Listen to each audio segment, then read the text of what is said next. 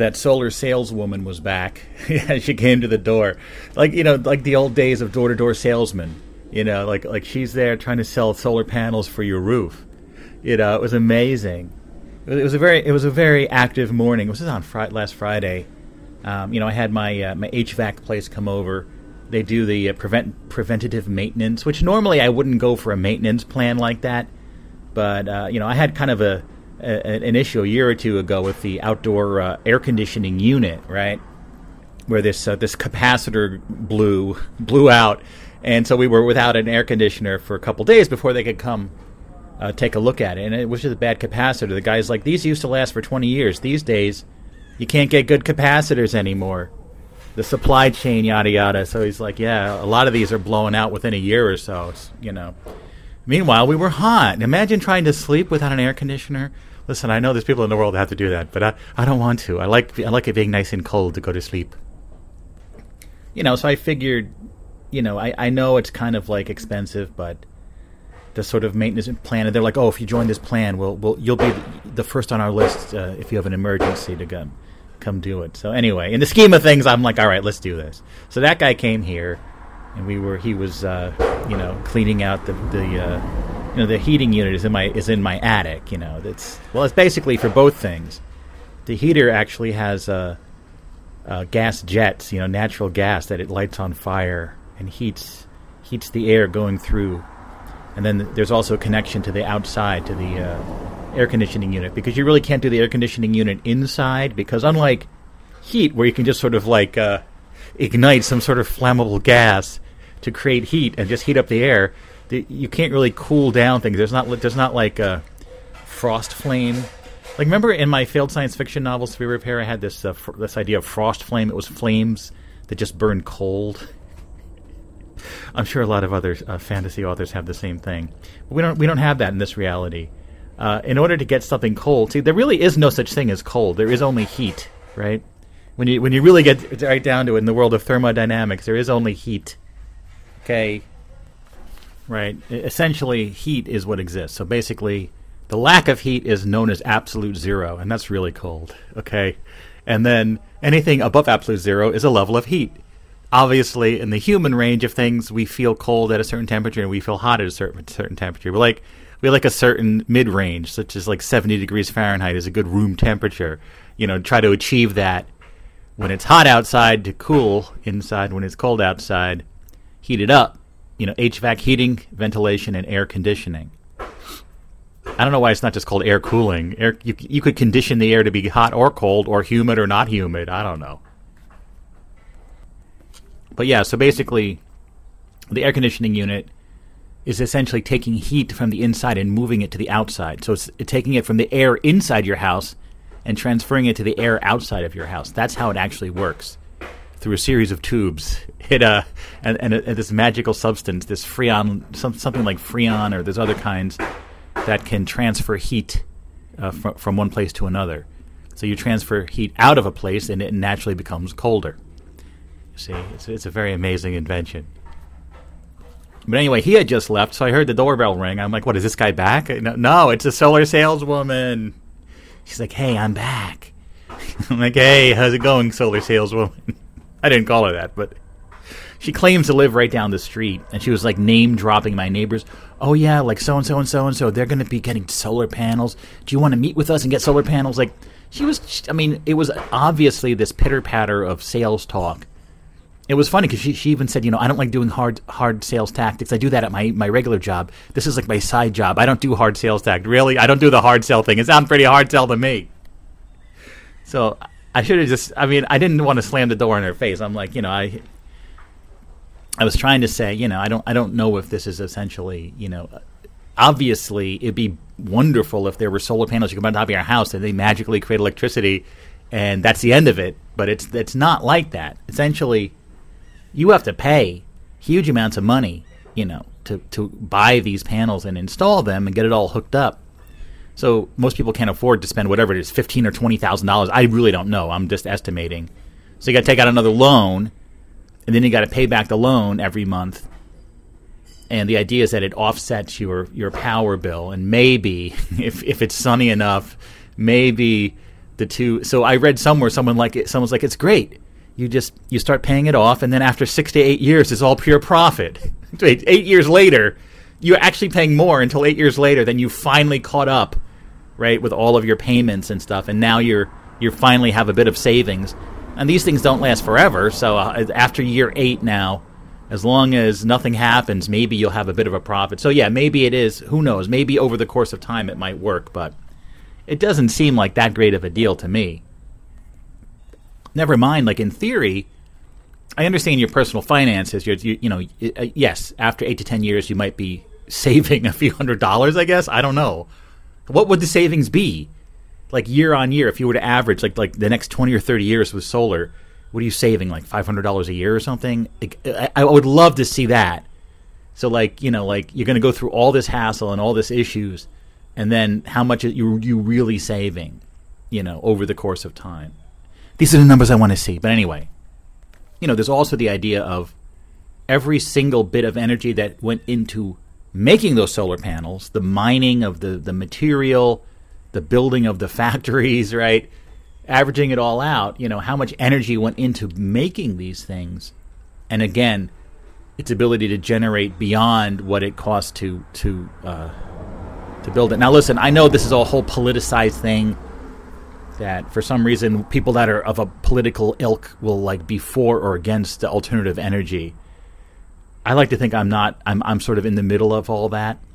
And of course, I think that, right, imagine that solar panels were more efficient and battery technology was better and the technology just increased a bit. It would be a no-brainer. Everyone would have solar panels on their house. And then the other thing is she's saying that she wants, like, who's she? She represents a solar company out of how many? Why would I go with her company? I'm sure there's better companies out there than hers. Anyway, I'm not going to get solar panels. Because she kept trying to, I at the end I said, listen, she's like, let's set up a meeting. You want to come down? I'm like, listen, I'm not going to get solar panels. You can just stop right now. She's like, okay, bye. She's like, I love my job. I love selling solar panels. Do you really? Sounds like a great job. What is this? This constant, like, what is going? This is like a neighborhood. This is like residential. Why is there constant bashing and crashing? Like every day there's stuff going on. Listen to this crap. What is being constructed? What could it possibly be? There's not any new houses around here. What was it? Was it additions people putting on their hoses, or probably roofing? I know people have to do their roof over a couple times every couple decades. Yeah. Anyway, I got a good cigar here. That's very good.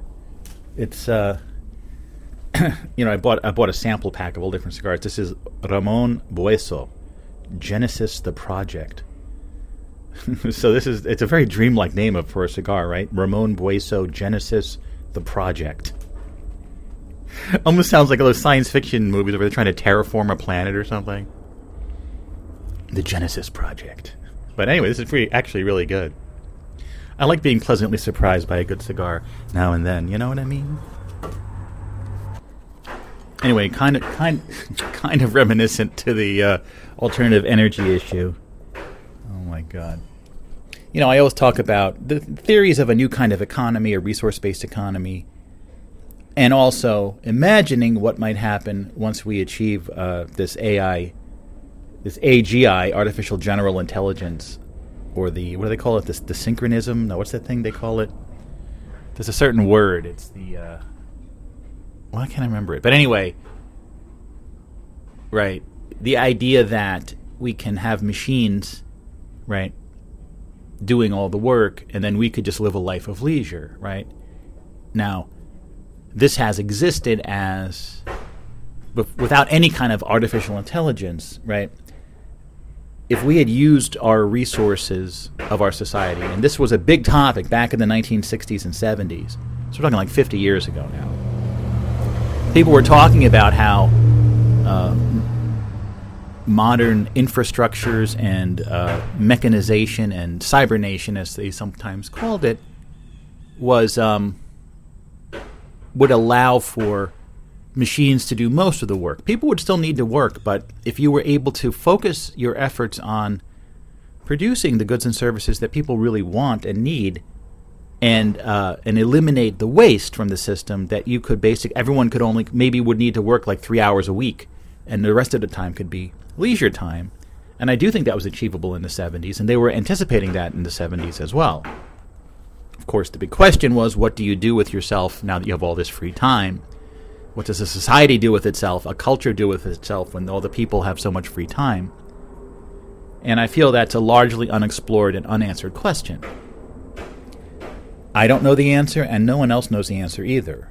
Well, they might know the answer if, for example, if people were able to, at high levels of power, are able to, the idea of splitting the world into different timelines, and then monitoring what happens in those timelines, right?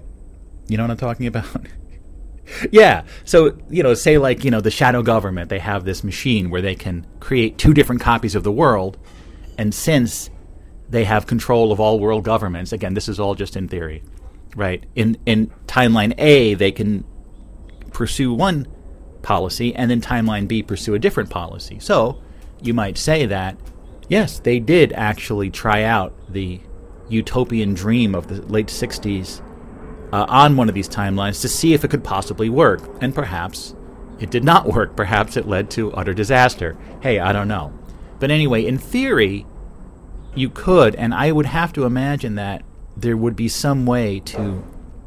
And this was a topic we talked about on a month or two back on the Exit Ramp and then on my show, and there was a lot of concern over this because it overlaps with other political issues that I wasn't really super aware of. Like, the idea that any idea or philosophy or political philosophy that could challenge the status quo in the future, that they will have already poisoned people's minds against that in the present.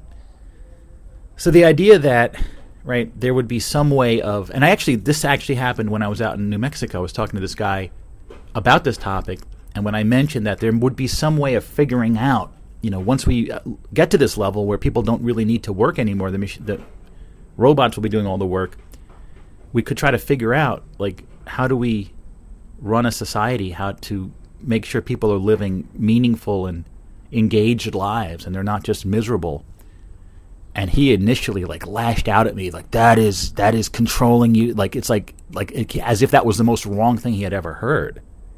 I couldn't even begin to describe what I was talking about to him. He initially had this reflex against such an idea, right? Now, meanwhile, okay, right, if this artificial intelligence reaches this level, it's not like we're going to have a choice in the matter, right? We'll be faced with being able to raise the quality of life for everyone on the planet, including all those people living in misery and living with hunger and disease and all sorts of things all without electricity all around the world. We can fix that for them, but at the same time, it's going to remove the need for anyone really to do any work anymore, right? And it's not a technology. It's a technology that would be very hard to suppress once it is released. How could you tell someone that, because we don't like that philosophy, we're going to allow you to continue to live in misery because we don't want to institute this stuff? So we know that this is a real possibility that's coming down the line once this technology is established, right?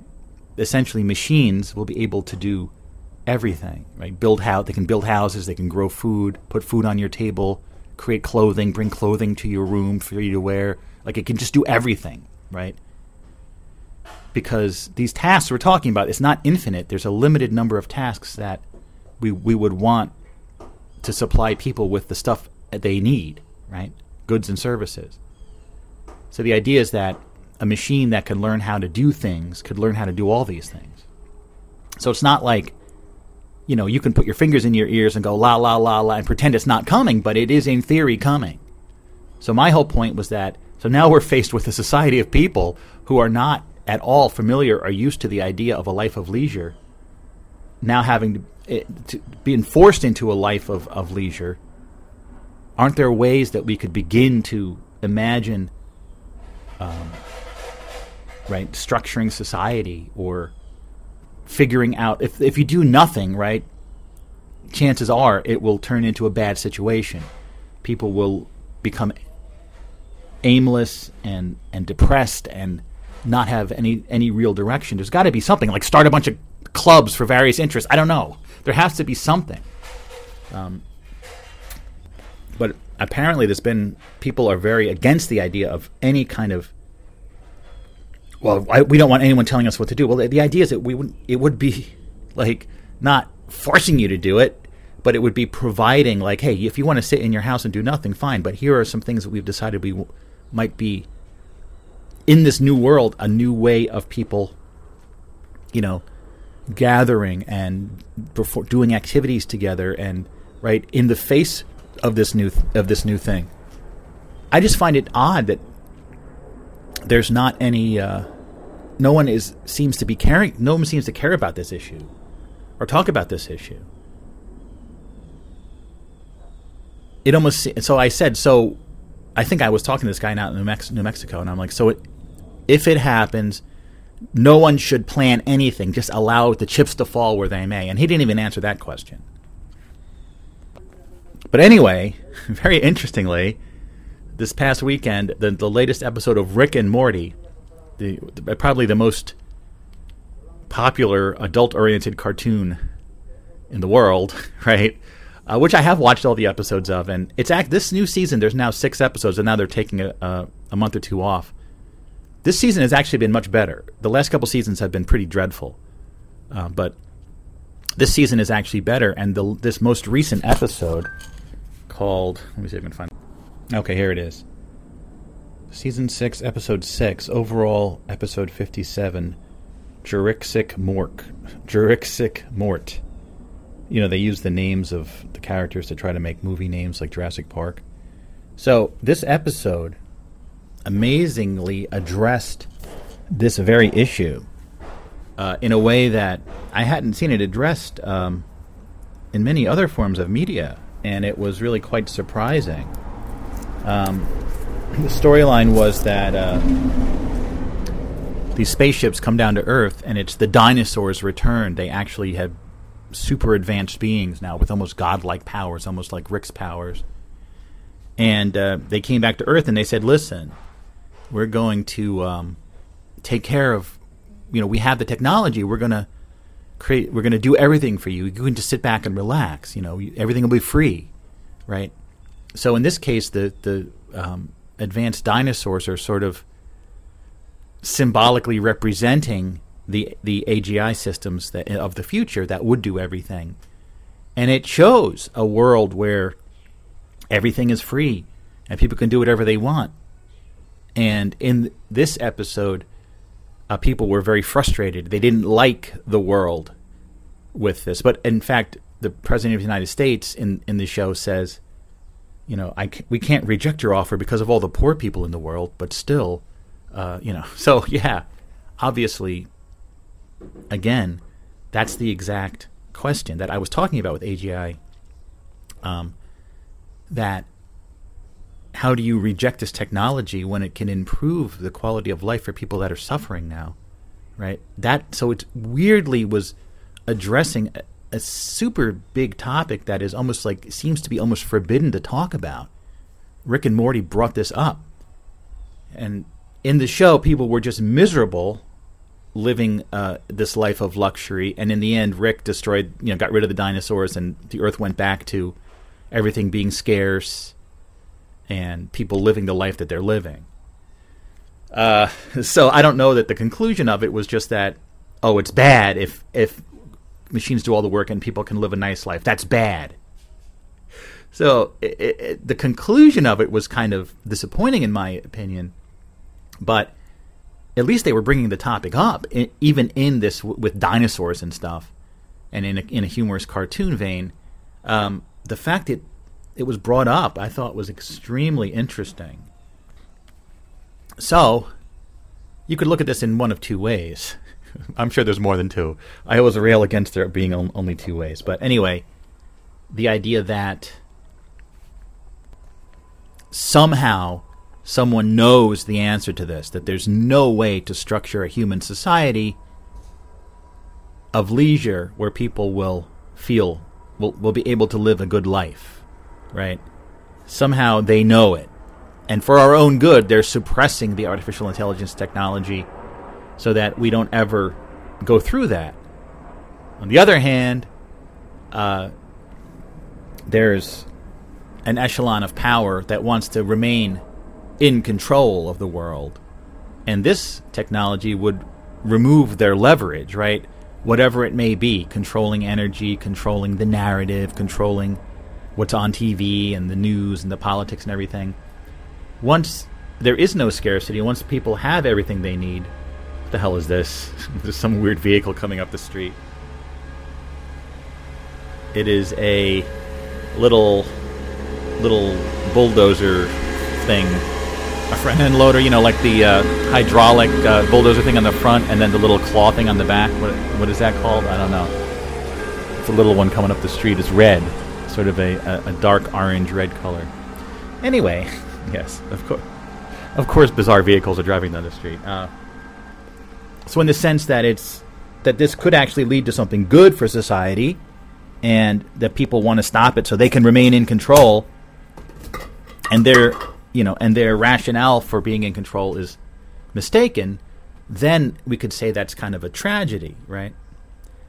And of course, on the show, I've detailed other theories of mind, such as this world has been built in a way to kind of optimize the human experience, considering our genome, and that we could perhaps AGI already happened. That's the idea, right? The why can't I think of the word? Let me look it up. The singularity. That's what they're calling it. The singularity. Right. Here's what Wikipedia has to say about it. The technological singularity. It's a hypothetical point in time at which technological growth will become radically faster and uncontrollable, resulting in unforeseeable changes to human civilization. According to the most popular version of the singularity hypothesis, I.J. Good's intelligence explosion model, an upgradable intelligent agent will eventually enter a runaway reaction of self-improvement cycles, each new and more intelligent generation appearing more and more rapidly, causing an explosion in intelligence and resulting in a powerful superintelligence that qualitatively far surpasses all human intelligence. Right? I kind of view, yes, that's what's going to happen. The word intelligence, of course, is one of those words that has a very slippery understanding or definition ultimately, but I would say a capability, increasing capability to perform tasks, right? Which you could say intelligence is related to that. So the idea that what we now have people doing, building houses, building cars, with the assistance of machines, a machine could do completely, right? So you say, I want to create a new car. And the machine's like, describe it to me. Well, it would be this green car with these fins, and then you describe the car. It'll create a 3D model of it. Is this what you want? Yes. So then it could either it would build a facility using robots, building a factory and machines in the factory that could then build any number of these cars. Right. That's the idea. That would be one thing. And in all areas of human endeavor, like farming, we want to grow more sorghum or whatever crop you want, more pawpaws, like it would be able to figure out how to plant them in the most efficient way, harvest them in the most efficient way, right? But do it all without human involvement. You know what I mean? And this would, because it's a self-improvement cycle, and I think this is what some people may not realize, the whole key to it is a self-improvement cycle. That is, right now, machines really can't improve themselves, right? We make the machine, it does what it does, and then humans have to design and test and implement the next version based on what we learned on the version 1, we're going to create version 2 that's a little bit better. The idea is that when a system can do this, it would all be happening inside computer servers, right? That it could self-improve, which is something that doesn't exist yet. That's the whole idea. Self-improving, in theory, the cycle could go very quickly and very fast, right? So that's the issue. But as I theorized in the past, a lot of things could go wrong, obviously, but let's say it all went right. So the idea is that why do we have machines today? Why do I have central air and central heating in my house?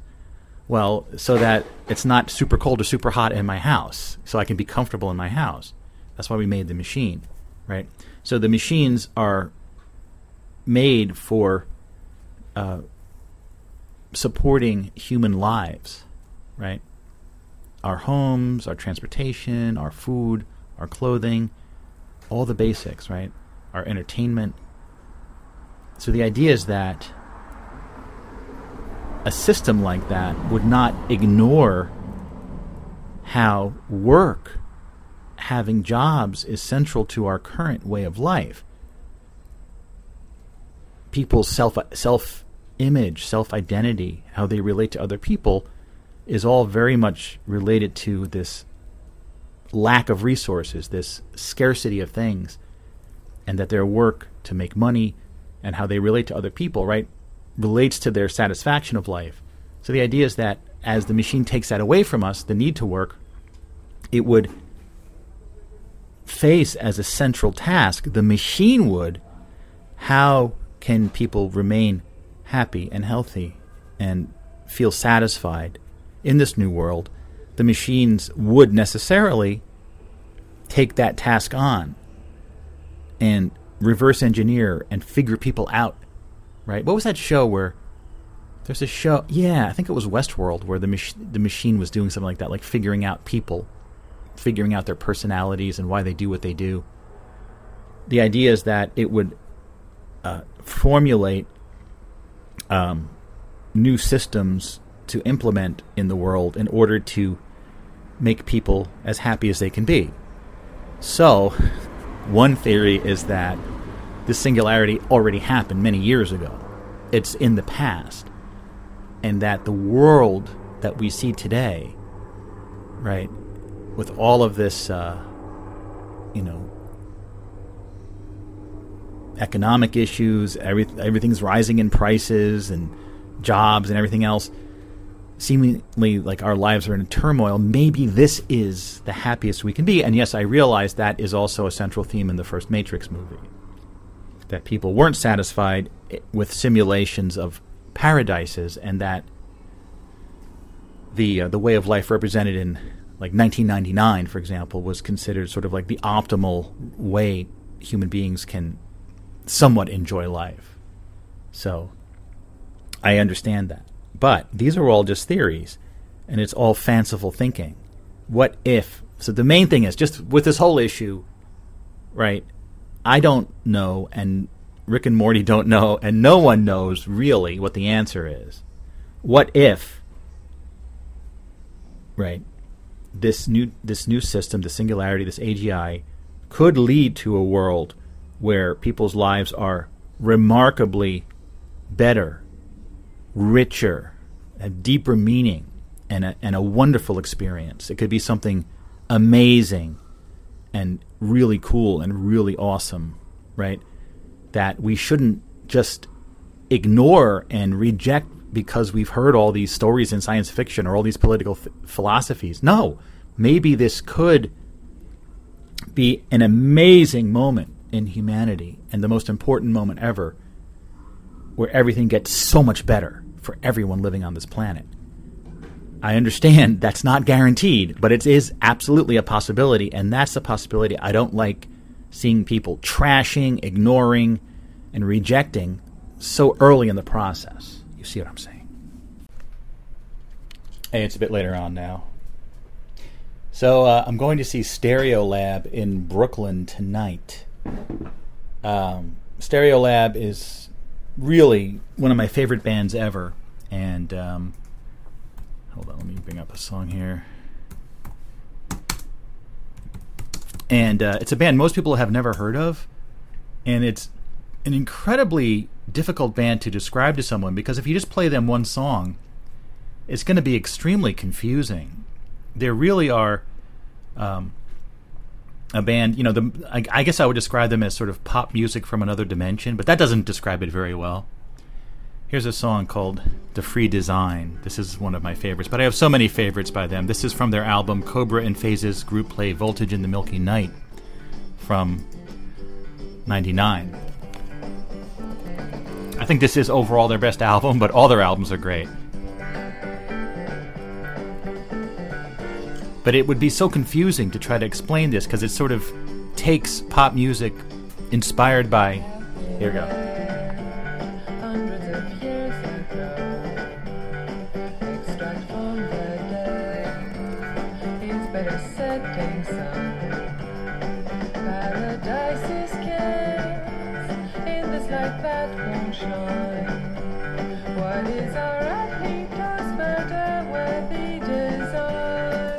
Anyway, it's one of the few songs where the title actually matches up to the lyrics. Usually they use like random phrases as their song titles. But yeah, I mean, their music is very inspired by library music, krautrock, and other back corners and edges and realms of pop music that generally is not very well known. And with Laetitia Sadier's kind of almost deadpan vocals, which often take on kind of a political socialist message. It's hard to describe, and I feel like the best music is music that the more you listen to it, the more you get out of it. And the more I listen to Stereolab, just the more I love it. I never get tired of Stereolab. And I remember they were playing in New York a number of years ago. I remember I was at that place Toy Tokyo down on like 2nd Avenue by St. Mark's. And I heard on the radio that Stereolab is playing, and I've never really been like very motivated to go see live music. And I'm like, I should go see them. No, I'll see them next time. And then they broke up. They broke up many years ago. So now that they're back, they're not really producing new music, but they are releasing their Switched On series. They have so many singles and obscure tracks. Like this song was only available for like 5 days in a museum in Germany in like 2002, like things like that. And they've been releasing all that music in the Switched On series, and they just released the 5th entry in the Switched On series. In fact, they've had 2, 4, and 5 have come out after their breakup. Amazing music. All of their stuff is amazing, and they may even still have more. I don't know if they're ever going to get back together in terms of making new music. You might hope, now that they're sort of together performing. I don't know, someone like the musicians in Stereolab, Tim Gain and Laetitia Sadier especially. Mary Hansen, unfortunately, died in a bicycling accident many years ago in England. And there's other members as well, but they were married, the 2 main members, and then they divorced. So that definitely puts a bit of a crimp in the band dynamics. I would hope that they could get back to it, because why not? But who knows? It's not really that big of a deal, because the body of work that they have created is absolutely remarkable. Almost all of it now is on streaming. In fact, some stuff that wasn't on streaming recently, like their last album, Not Music, I believe, and the Lo-Fi EP, it's all on streaming now, so you can hear all of it. I don't know that it's an easy band to get into, because again, it's so kind of puzzling, and they really hit their popularity peak in the mid-90s with Emperor Tomato Ketchup. But all of the records they released after that are so different and so amazing. And even the reviewers in the music magazines didn't know what to make of them. They're like, all their albums sound the same. And that couldn't be more from the truth. They're one of the most unique bands and the greatest bands ever. And what an important part of my life. So I saw they're coming around to Brooklyn, so I bought tickets. I bought 2 tickets thinking maybe I could find someone to go with me, but it's a hard sell because no one knows the band and no one knows the songs that I know. Very few people have ever even heard of Stereolab. So I sold one of the tickets on. I had to get the Access app, AXS, So I sold one of the tickets, and it sold. I sold it for it was only $40. I sold it for $35, so that went quick. Someone, and it's all general admission. There's no seats in this place. This is in Williamsburg, Brooklyn. And I'm thinking about, Brooklyn and like these hipsters and stuff, but I'm thinking about like the Brooklyn from like 20 years ago and the hipsters there. What about the current Brooklyn? Are there still hipsters there and stuff? I don't know. So yeah, this is going to be, there's one aspect of tonight's concert that I'm not looking forward to, which is the trip home. Now, to get there, I'm going to leave around 5:15 to get the 5:30 bus to Port Authority. From there, I can take the AC or E subway down to the L train on 14th Street and take the L out to, what's the name of that street? I have to memorize the name of the street, damn it. Brooklyn Steel, okay. Let's see. The subway stop is called Graham Avenue, right after Lorimer. I think my brother used to live near Lorimer. I remember getting off at Lorimer to visit my brother, but Graham Avenue. Then it's another 10-minute walk over to Brooklyn Steel, which going there will be fine. It takes, it'll take two to 2.5 hours to get there. Probably more around the 2.5 hours, so 5:30 to 7. Doors open at 7, but then possible traffic jams or subway delays. I want to make, I'm sure at 8, the opening band, which is called, what is the opening band called? Something like Blue TV or something? Blue something TV? Trying to see. Blue Jazz TV is the opening band. So I'm assuming Stereolab will go on around 9 and play till around 10:30 or 11. I can't believe I'm going to see them. I'm really so jazzed to see them. I'm so happy that I'm going to see them. But then I'll be leaving the venue. God only knows what time it'll be, 10:30 or 11. And then I'm not going home from Manhattan is kind of bad enough on mass transit late at night, but now I'm going back from one of the outer boroughs.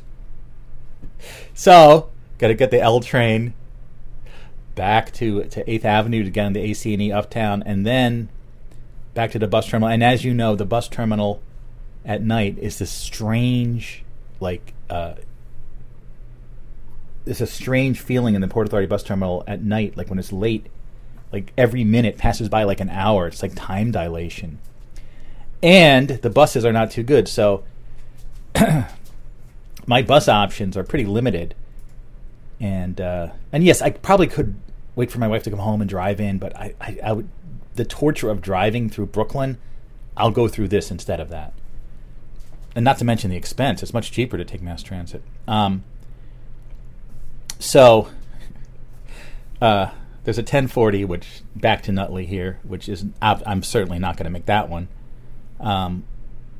The next one to Nutley is 1240. That's the last bus.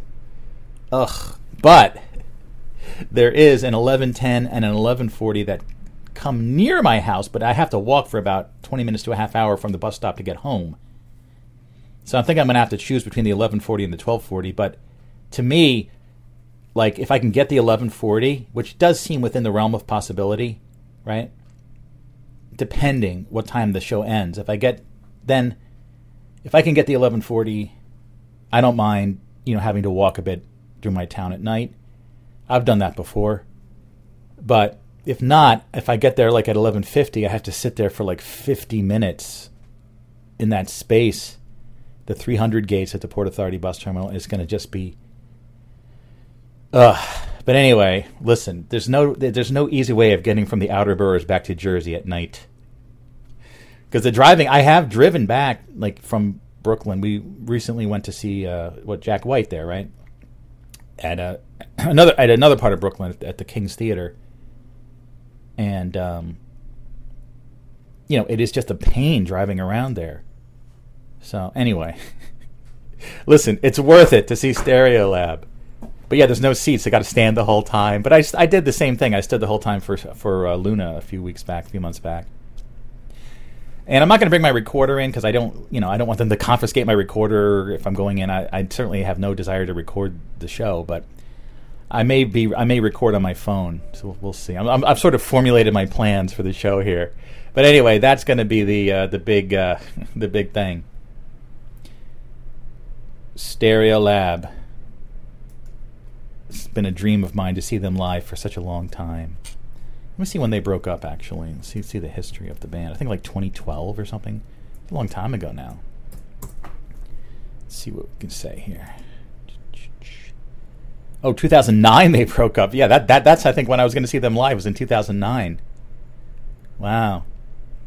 And I guess in 2019 they came back doing live shows, but not any more music. Yeah, that's interesting. So yeah, they started touring again. Listen, I don't know the ins and outs or anything about what exactly is going on with them, but you know, as you might imagine, I don't know how much money someone can make in these kind of bands. And I know they've tried to go on with other bands. I know Tim Gain has a new band called Ghost Power that I've heard a little bit of, but none of the solo projects even begin to approach the amazingness of Stereolab. So I don't know if they just kind of ran out of money and just decided to start touring again. I don't know. It doesn't seem like a bad thing because they're selling. There's enough fans out there that they can sell out these small venues. So, it's. But I'm glad I'll be able to see them.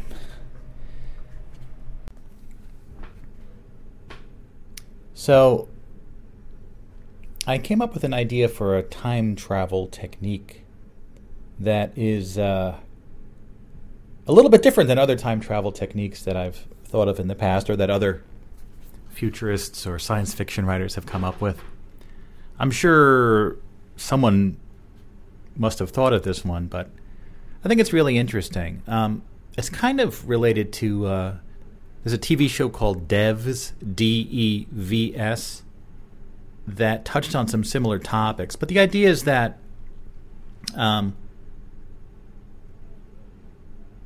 in Devs, they were using like a supercomputer to figure out like everything that had ever happened. Right? The idea that, for example, you could sort of understand every atom and how it moves. You could sort of go backwards and figure out from cause and effect what it was like a minute ago, 2 minutes ago, 1,000 years ago. It was something like that. And by that, they were able to sort of reconstruct the past and then the future as well. In this idea, imagine you're able to use some kind of technology to be able to view all of the past, right? Again, this would be a kind of a technology where you could see either from information that currently exists or by inferring it, all of what did exist in the past, right? Then expanding that to all the alternate timelines that could have existed. And this is kind of more related to the many worlds theory and quantum theory, of which I must admit I'm not super conversant in, but I think you get the idea that this technology would be able to just simply gain the information of what happened in the past in all possible realities that could have existed, right? So think this huge field of information of everything that could have happened in the past, from the starting moment of time, the Big Bang, whatever you want to say, right?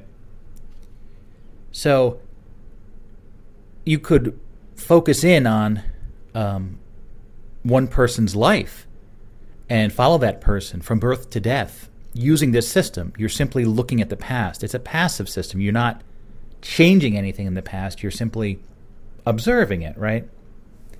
And the idea is that you would be able to find a person in the past and gain all the information about, what was around them, the physical structures of things, the thoughts that were going through their head, etc. It all is part of this quantum foam, or the Akashic records, they call it in some traditions. So the idea is you could imagine that with this type of technology, you could, almost like watching a movie, you could sort of plug into some sort of virtual reality system and sort of become a person in the past, seeing what they're seeing, feeling what they're feeling. And you could even possibly, by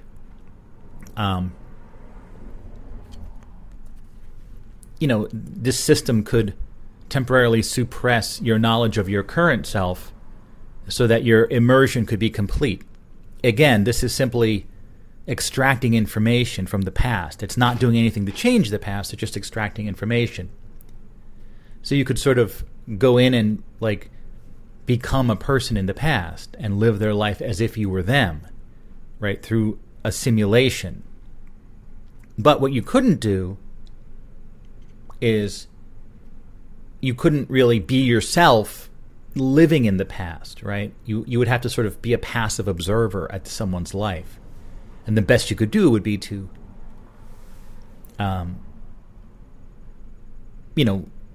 immerse yourself so much that you'd forget your real self and just become that person. But I think what you'd want to do is you'd want to retain some level of your mind and your will. The idea of time travel, after all, is going back to the past, but still retaining your mind from the present, right? Even if you can't physically go back, you can go back as one of the people that lived in the past, but you can't really control what they're doing, or can you? So here's the idea. So, considering that this system could not just see one past, but all possible pasts, right? All the variations. The device could simulate you going back in time with your own thoughts and with your own willpower, right? By you're choosing a person and you're then it's just hard to put into words. The technology would involve your will and intent, like what you want to do. Like, so let's say the person in the year 8000, right? That's looking back to the year 2022, let's say. You want to do that thing where you're observing someone's life that's been recorded in the quantum foam. You're in the simulator. But now you want to apply some of your own will. Now, obviously, you can't really go back in time. But what you can do is your will and your decisions, you can synchronize with this device, finding timelines where that person did the thing that you want them to do. So, for example, if they're facing two doors, left and right, and in the original timeline they went left, and you're like, no, I want to go right, you can actually synchronize with the timeline where they went right. You see what I'm saying? So it could be like you're living in the past, but as your future self, right? By synchronizing through alternate timelines that match your intention. And it could become this seamless experience where you're able to express your will and desire of what you want that person to do. It's all passive. It's all stuff that already happened.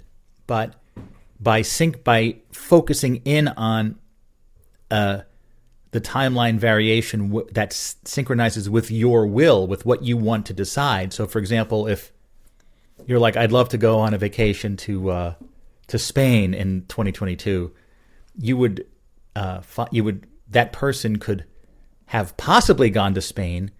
You will focus in on a timeline where they did wind up going to Spain. You see what I'm saying? And from moment to moment, you could then, it could then allow you could block out the true knowledge of who you really are in the year 8000, but retain your own personality and your own will so that you're living this hybrid life in the past by synchronizing alternate timelines of stuff that already happened. But it's like I know this I came up with this idea, but it is kind of mind-boggling, really. That you're just finding a version of what happened that matches up with what you would have liked to have happened. I don't know if I'm describing that properly, but anyway.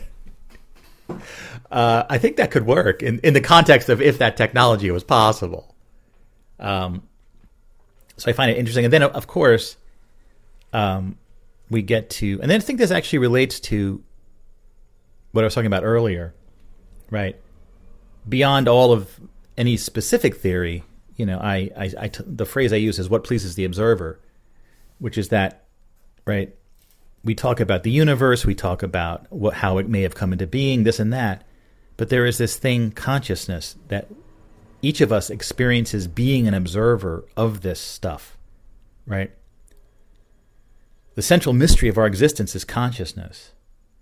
And I know that I am conscious because I am experiencing this. I am observing this right now. Even though I don't, at the moment, understand how this all came to be, I am observing it.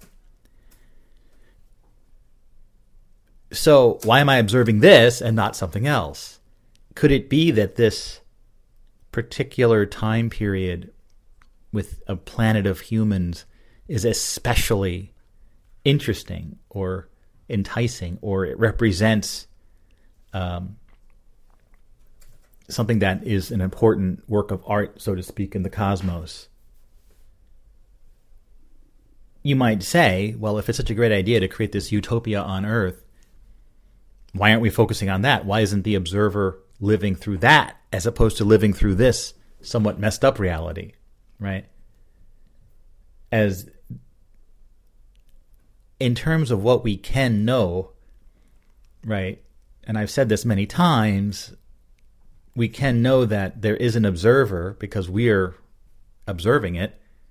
We're making an observation, and there's something generating what is being observed, right? Somehow, the observer and what is being observed appear to be potentially two separate things. They may be the same thing ultimately, but right beyond those two things, that there is an observer and there's something being generated to be observed, we can't really know anything else, right? It could all just be a complete illusion, right? Nothing else we can really know. No amount of science or measuring things will really give us a definitive answer. But as I can say, being conscious and observing this and experiencing this, I know that the observer exists. Don't know the nature of it, and we know something's being created. That's all we can really know, as far as I can tell, for certain, because it's right in front of me, and hopefully all of us are conscious. I don't know. I mean, there's that whole theory of solipsism, which each of us that's experiencing something could be the only being in the universe, and everything else part of the illusion. As much as it may seem other people are experiencing things on their own, it could all just be an act. It could all just be an illusion. Yeah. Anyway, I thought that was an interesting new time travel technique, which is kind of sad because you're not really in the past, but you're synchronizing with timelines that match your intention. Great. Yes, another great theory here on the Overnightscape. Anyway, I have returned to working on Tapeland. This is, of course, my series of shows presenting archival material. Originally, it was just audio, but now I have started including important historic videos. Look, the last one I did was Weasels 89. The last video I did, that was in April, and it's currently October. Actually, yeah, almost exactly, 6 months later? Yeah. Though I did release an audio Tapeland, Fuzzy Doppner Practice, on the 28th of April. But yeah, I didn't say I'm going to take a break, but I guess I needed to take a break from Tapeland. But I'm back now with, I think, one of the most epic and most difficult Tapelands yet, The Complete Polarized Worlds. And I've been working on it all weekend long, Saturday, Sunday, and Monday, which was Columbus Day. I had the day off. Been working on The Complete Polarized Worlds. This is the raw footage of us filming our Doctor Who fan film in the summer of 1985. And I did put the audio of most of this on the archive under the name Video Kids 85 many years ago. So the audio has been online, but the video has been, it's incredibly, there's so much going on. Because I was filming more than I needed to get sort of the behind the scenes, and we did all these sort of conceptual videos, kind of inspired by art videos I had seen on PBS and stuff. things like Rat Music and Cat Hymn and all these different. What are some of the conceptual videos we did? It's really, I just find this amazing stuff. Conceptual videos. The Chair, Rat Music, New Wave Corner, Chris Live, Name That Definition, all these different little videos we made. And I'm currently 3 hours and 14 minutes in. Let's see what's going on in the video here at this time. Let's see if we can find... Because I'm going through and just watching it, taking out the gaps, you know. There's a lot of static in between, and then it just goes to a blue screen, so I've been editing that out. And just really watching it and just thinking about it, and should it just be one long thing? I think it's going to be 6 to 8 hours long. I mean, there's one part where I just show a series of comic book covers of Alpha Flight with an Alan Parsons Project instrumental behind it. I think Hypergamma Spaces, maybe. There's so much stuff. Here we are on the back porch. Yeah, rewrite. I want the entire thing rewritten. I'm not satisfied with the story. Oh, Frank! All in 20 minutes, rewrite it. You worked hard to do this. Rewrite. You're not going to rewrite it again. Rewrite. Hey, places. Wait, I don't know what the hell we're talking about. And there's Gilbert Chang, who I don't think he wound up even being in the movie. I think somehow he was going to be... I think this guy Charles was playing Terry, and then he had to go to Florida or something, go on vacation somewhere. So then we got this guy Gilbert, but then I think he had to go away. So then we wound up getting this guy Chris Baronio to be the character. I think I regenerated him as the Black Guardian. But this is going to take a while to go. I still have hours and hours and hours to go through. But this has been such a really cool project, and this is like a hurdle I have to get past. And there's a lot more videos I need to work on. Hello, let's have an interview with Jim Lynn. We've interviewed that child too many times already. What's going on here? I mean, this whole thing is going on. By the way, I did email Jim, I think back in December when I released I found the final version of this Doctor Who movie, and I did release it, I think, last December. And I really tried my hardest. I think I really did find his email address. I wrote him a long email. He never wrote back, so I don't know what's going on with him. This is his movie. You'd think he'd want to see it or something, but I don't know. And how long ago is that? 85? It's a long time ago now. This is Charles Simonecki. We're going to replace him with... What? What's he saying? I have a Collins of Gilbert Chang. 95, 15. 20. It'll be 40 years in a few years, so it's like 37 years ago? Wow. Talk about peering into the past. What did you say about me? Excuse me. No, seriously, what did you say? I know. But I was thinking, like, how overwhelming it is to have to, like, revisit this tiny slice of the past for me, and to think of the enormity of the past that exists. I guess you have to be at a higher level to really grok the whole thing, to really get the whole thing, right? I would assume. But I was thinking, like there's this current obsession with Stranger Things. The kids of today are obsessed with, teenagers in the 80s. But here are actual teenagers in the 80s. You can see it. Maybe it's not as fun as people imagine it would be, but, I think this would be of interest to some people. Just actual slice of life, like we're making a movie in the backyard in 1985. Ow. Give him this road. Jim, let me ask you a question, Jim. That's me. Do you think there's any way in the whole world we're going to get all these things done today? Well, if you're making something around. I'm ready. Everyone is ready. You don't have... It is also very cringe for me to watch this, but, because whenever I'm acting like kind of a jerk in this, it just annoys me. Even though that was me 37 years ago. But it's so funny. I'm still like the same person, but I've just grown a bit as a person. But still basically the same person as I was back then. Very strange. Revisiting the past. Are any scenes from you standing around doing nothing? Are you prepared to stay here till 11 o'clock? I ain't staying nowhere at 11. I have to get up at 3:30 in the morning tomorrow. Oh, he's going to Nova Scotia, yeah. Jim Middlebrook is going to Florida. Everyone's taking summer vacation. It's ruining our movie. Get up and you sleep on the way up. No towel. And then you see no towel. Why? It's still burning. All we gotta do is I'm waiting for them to start. No, look, we're gonna decide on whether we're... Charles I actually found on Facebook, so I friended him. I chatted back and forth with him a couple times, so it's kind of cool to see how these people look 37 years later. You know, we're all a bit older than we were back then as young kids. But yeah, I'd love for Jim Glynn to get in contact, but you know, there's only so much you can do. If someone wants to remain hidden, I suppose they can remain hidden. I'm not going to hire detectives to find this guy? I mean, listen, I'm just going to leave him alone. I don't know. What do you want? Try to contact someone, you know. Remember we made that movie 37 years ago? No? See, and also I realized maybe not everyone is as obsessed with this kind of stuff as I am. Like, my God, I made a Doctor Who fan film in 1985. I have to think about it. I have to talk about it. I have to preserve it. Like, maybe people are like, yeah, F that. I don't want anything to do. Like, a lot of people probably don't want anything to do with that stuff, like, when they were young, you know?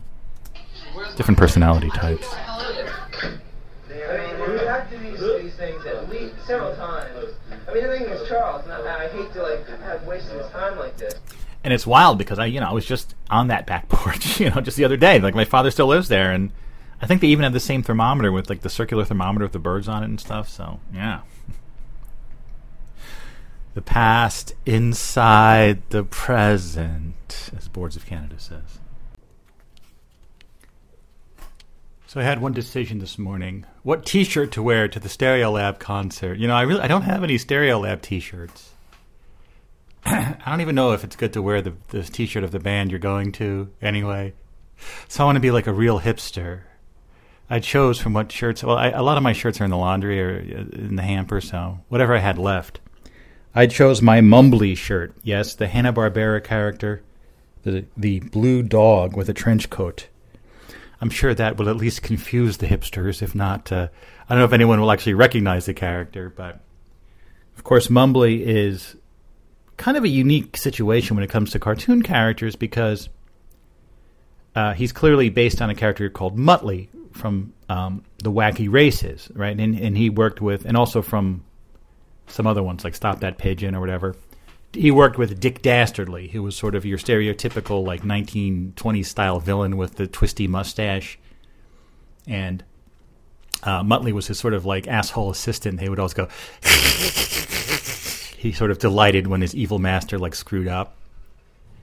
And it definitely seems that those characters were based on... Jack Lemmon was a villain in The Great Race, a movie I have not seen in many years, but we used to, for some reason, we were really into it as kids. I guess The Wacky Races probably was inspired by The Great Race. Tony Curtis, and then Peter Falk as Max, the assistant to Jack Lemmon's evil guy. So it seems like that's where the inspiration came from. So apparently, from what I heard, Wacky Races was in some ways a co-production between Hanna-Barbera and some other company, so that when they wanted to reuse the characters, there was some question about whether they had full legal rights to them. Again, don't quote me on that. That's just what I heard. So when they wanted to reintroduce such characters in the Laugh Olympics, they created the Dread Baron and Mumbly, right, as slightly altered versions of Dick Dastardly and Muttley. Mumbly then wearing a trench coat, oddly reminiscent of another Peter Falk character, Columbo, from the TV series, where he was this detective guy. Anyway, Mumbly, almost identical to Muttley, but a different character. So I have never really seen a T-shirt. I found on one of those T-shirt sites, someone made a Mumbly T-shirt. So anyway, that'll be a good T-shirt for tonight. Anyway, had an eye issue this weekend, which was rather annoying. Was driving down to see my father on Saturday, and it felt like there's something bothering my right eye. and it was annoying me. So when I finally got to the parking lot of that health food store, I looked in the mirror of the car and I saw that like like there was annoying. It was like a long eyelash had kind of like was pointing down and kind of sticking me in the eye. I'm like, what the hell? That happens occasionally on your eyebrow. Like one hair grows much longer than the other ones. It's really annoying. I'm like, oh, well, there's the explanation somehow. How likely is that this hair on this eyebrow is like poking me in the eye? That's what I thought, at least. So I didn't really think anything of it, but it got worse and worse when I got home, and I realized my eyes started to get red and puffy and swollen. So I started looking up, like, what could this possibly be? And there's all these different explanations of what could cause this. Usually they're saying it's not too serious, but on Sunday I ordered eye drops from Amazon for same-day delivery. I wound up with the Clear Eyes Complete Triple Relief. These actually have been very good. So my eye really was bad. And I think what it is a sty, because I could see, I think a sty is essentially something like a pimple, but in this case it's on the inside of my right upper eyelid, which I know is very annoying. Very anything related to the eye, you don't even want to think about like how sensitive your eyes are and stuff. Just give you shivers thinking about it. But it's been rather uncomfortable. But the Clear Eyes does actually work. So there's a little endorsement, Clear Eyes. So I guess it is a sty. I never knew what a sty was, but it's less serious than I thought. I thought it was something like really like it's just sort of like a pimple basically. And it seems like it's getting better today. So it's the symptoms started on Saturday, Sunday, Monday. So this is like 3 days later, and it's a little bit better. But I'm still using the eye drops, which really work. Really, You always hear people have Visine and all these eye drops. Like I never really needed eye drops, but in this case, they're really helping. So anyway, hopefully that'll clear up. But it's been kind of annoying the past couple of days. And then weirdly on Sunday, my wife Denise, she went over to her friend's house to help with her friend's daughter's birthday party as to do face painting because they couldn't find a face painter, and she figured, even though my wife had never done it before, she's a good artist, so she went over and did it, and she then painted her own face with some generic horror stuff because it's Halloween season. What I've noticed is this year, and I don't know if it was previous years. Halloween, the holiday with all things horror and scary and monsters and stuff. It's October 31st at the end of the month. Now I know that there's been this trend for people to start doing Christmas decorations earlier and earlier and earlier, which to me kind of wrecks the Christmas season. To me, there was an official start to the Christmas season, which was at the end of the Macy's Thanksgiving Day Parade. Then Santa Claus arrives. Then start with the Christmas decorations and stuff. And when it comes to the Halloween decorations, I don't know. Give it 2 weeks. Start in the middle of October. But last month, at the beginning of September, I started seeing people with skeletons in their front yard and pumpkins and stuff. It's like people get so hung up on this stuff, they want it to last much longer. It's really weird.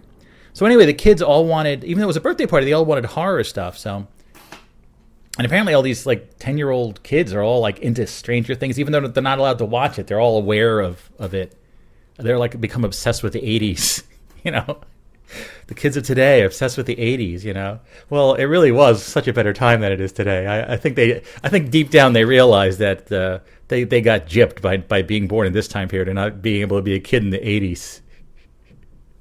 Anyway, so she actually painted some spider webs on her face, but then a black eye around her right eye with red around it. And she said it wasn't deliberately in reference to my eye thing, because my eye thing wasn't as bad. I just sort of mentioned it to her the night before. Maybe subconsciously she drew red around her right eye. So then our neighbors got back from their trip to Europe, and we're sitting there, and she has this face paint with this red around her right eye, and my eye is swollen. So we're both sitting there, and our right eyes are all messed up. Isn't that weird? It's weird eye issues, but I think it's getting better today. So hopefully it will not interfere with my appreciation of seeing Stereolab live. Yes. Talking and a related issue,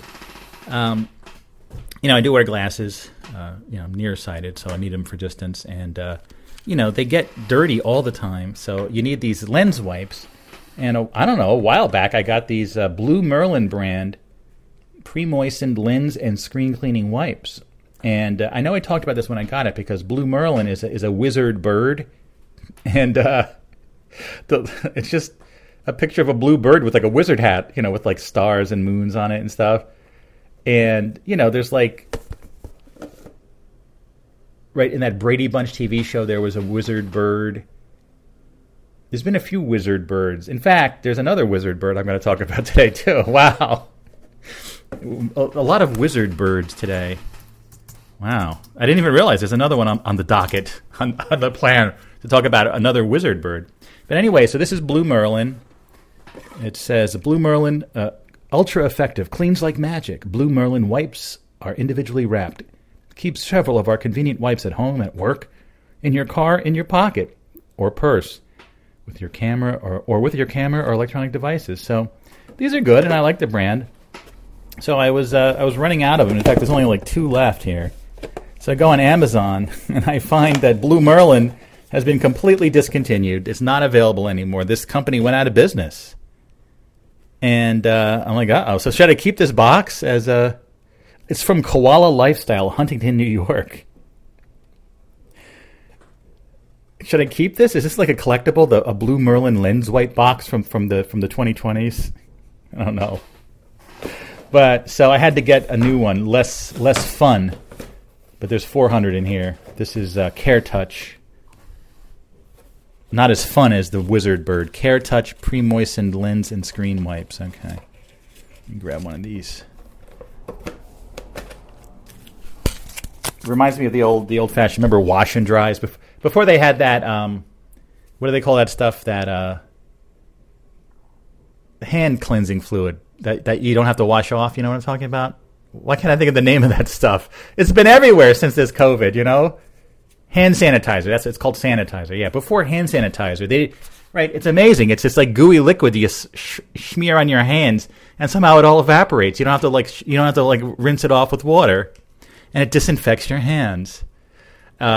Before then, we had wash and dry, which is kind of a similar concept. But that's what these are like. So let's see. I mean, is this going to be a step down from Blue Merlin? It's probably the same stuff. It's probably no. This is the alcohol smells a little bit different on these. I like Blue Merlin. I can never have it again. Come on, Koala Lifestyles. Get with it. Go back in business. So I can have Blue Merlin. There must be some new old stock or some dead stock somewhere. I don't know. Let's see. So I'm going to clean these glasses for my trip out to Brooklyn today.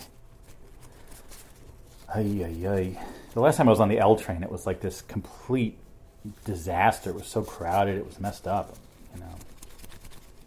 Let's see. All right. Wow, it actually looks... This new one works good, too, so I guess it's okay we don't want Blue Merlin. Okay. This is good. Maybe I'll put one of these in my pocket in case I need it later on. What if my glasses are dirty when I'm seeing Stereolab? I can clean them off with the wipes. Yes, another wizard bird is Oracle of the Alpha. Yes. A new card that was released exclusively on Magic Arena. Right? As Magic the Gathering is celebrating its 30th anniversary starting now and going into next year. I guess, their 30th year has started now, even though it's only been 29 years. So, they're doing some stuff like they're releasing this like box set of old cards, like reprints of old cards, but it's like, how they have the packs of, like Magic the Gathering cards or baseball cards. It's a little foil pack. It has like 15 cards in it, right? Well, they're reprinting the limited beta edition from 93, I believe, and so they're selling a box containing 4 random 15-card packs, reprinting these cards, but not in a form that's legal to use in the game. How much do you think it costs? $1,000. Each pack is $250. It's craziness. But anyway, on the digital side of things, I play Magic Arena, which is a digital version of Magic the Gathering. And they have something called Alchemy, which is rather controversial. They are digital-only cards that can do things that paper cards can't do, sort of like generate random things, etc. I like it because I just play Historic Brawl, basically, and it just adds more spice to the Historic Brawl. Oracle of the Alpha is one of the new cards that I've been playing with it. It's very cool. It's a wizard. It's a bird wizard. I didn't even realize the connection. So it's like this humanoid wizard bird guy with all these like gems and stuff around him. It's 2 mana and a blue for a 2/3 bird wizard with flying. And it says, when Oracle of the Alpha enters the battlefield, conjure the power 9 into your library, then shuffle. Whenever Oracle of the Alpha attacks, scry 1. So the power 9 are these super powerful cards from the history of Magic the Gathering that they became very problematic for the game. They were too powerful. So they wound up sort of deleting them. And so this then now recreates those cards in your deck. It's so cool. And it's sort of there's 5 Moxen. I know it's Mox Emerald, Mox Jet, Mox Pearl, Mox Ruby, and Mox Sapphire. You might want to say Moxes, but Moxen is apparently the nerdy way of saying it. Each of these is 0 mana, and you can tap to add one mana. So it's basically like an extra land. There's also the infamous Black Lotus, 0 mana, sacrifice, add 3 mana of any one color. That, of course, is the most valuable card in the entire game. Then you have Time Twister. Each player shuffles their hand into their graveyard. Each player shuffles their hand and graveyard into their library and then draws 7 cards. I did that. I actually played that one recently. It was great. And I had something that doubled up cards. It was great. I was playing against the Sheoldred, and they just conceded. Also, Time Walk, only for 1 and a blue. Take an extra turn after this one. Very powerful card. And Ancestral Recall. Target player draws 3 cards only for 1 blue mana. So, very cool. I've been really enjoying that. In Historic Brawl, where you have 100 cards, you might play a bunch of games where you never even see your Oracle of the Alpha wizard bird. But when you do, it's kind of fun. So a lot of people are saying that they're just going to throw one in all our decks that have blue in them, you know. So I've been enjoying it. Yeah, I mean, I got a Time Twister off, and I also got like a Mox Ruby and a Mox Sapphire. Now, of course, as I say every time I'm on this topic, I bought packs of Magic in '93, and I know I had a Mox Pearl and stuff, and those could be worth $10,000, $20,000 now, but I gave them away. I gave them to Mad Mike in the late '90s, and then he gave them to someone else. My Magic cards! I should have saved them. I should have bought a ton of packs back then, but who knew? Who knew? So today's episode is called I Have Hotel Called Identical Parkway. Yes. A very dreamlike title. I have a hotel called Identical Parkway. And I came up with that phrase, and then I plugged it into the AI image generator. Yeah, I'm still using that occasionally. I still think I should stop paying for it because I don't really use it very much. But anyway, I love the image I got here. So this is Midjourney. So what I wrote in was, I have a hotel called Identical Parkway, lobby area at night, tiki bar, the people from your dreams, Sid Mead Ultra Realistic. I figured I would put the people from your dreams in there. You know, who are these people in your dreams? Maybe the AI knows. But anyway, after some iterations, I got to that image you see there now, which it is in sort of a hotel lobby with these 2 somewhat identical towers, and there's almost looks like a road or a parkway, but it could be the floor of the lobby. There's a lot going on there. And it does look like there's a bar area with some people. I think it worked out very well. In fact, I think I got help from the typography gods. I was going to use a font called Coronet, but as I started putting that in there, the computer crashed. So when I got back to it, I just threw in any font, and it was Cooper Medium, and it looked so good. I'm like, no, let me keep Cooper Medium. Forget this Coronet crap. I thought Coronet would have looked interesting, but anyway, Cooper is a font mostly known for Cooper Black, which is one of the foundational fonts of the universe. You see Cooper Black everywhere. But Cooper Medium is just a beautiful font. Rounded and comfortable looking, and you can see it there. So I really liked how that looked typographically, so I kept it. I love this show art, and so what does it mean? I have a hotel called Identical Parkway. Well, it's just sort of meant to be kind of like surreal and pointless in a way. But the origin, I definitely can give you the origin of the phrase. When I was in Chattanooga, Tennessee, from a distance I saw a sign for a highway called Independence Parkway. But I misread it initially as Identical Parkway, and I just thought that was such a great phrase. I mentioned that on the Chattanooga episode. So I had that written down. And then, like last week and a half ago, whatever, on the exit ramp, I was trying to find a good cigar to smoke on the exit ramp, and I found that Diesel Rage. So, like, just in my mind, I was trying to think something like, I'm going to say I have a cigar called Diesel Rage. But in my mind, I said I have a hotel called Diesel Rage.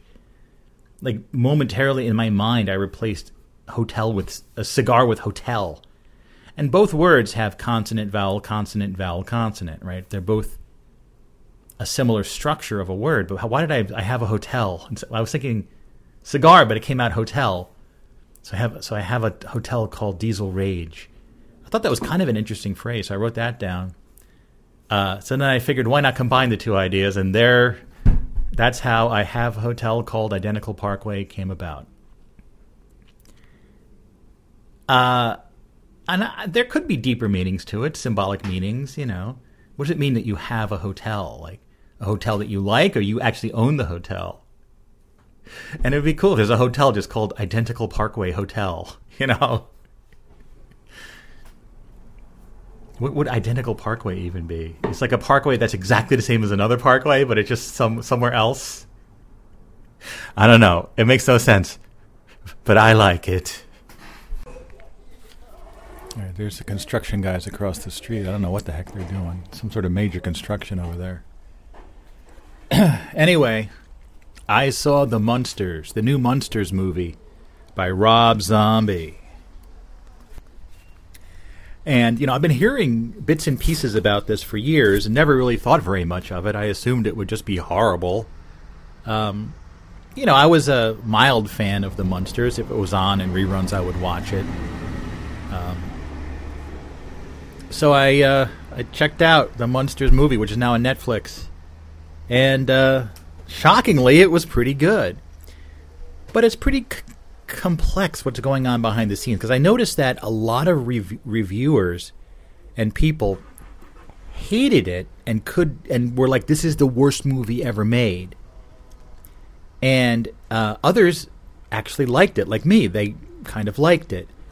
And I think it has to do with the style the movie was done in, which is very rare these days. And it's hard to even describe what the style is, but there was, in the 1970s on television, right? So I was there. I'm old enough to have been there.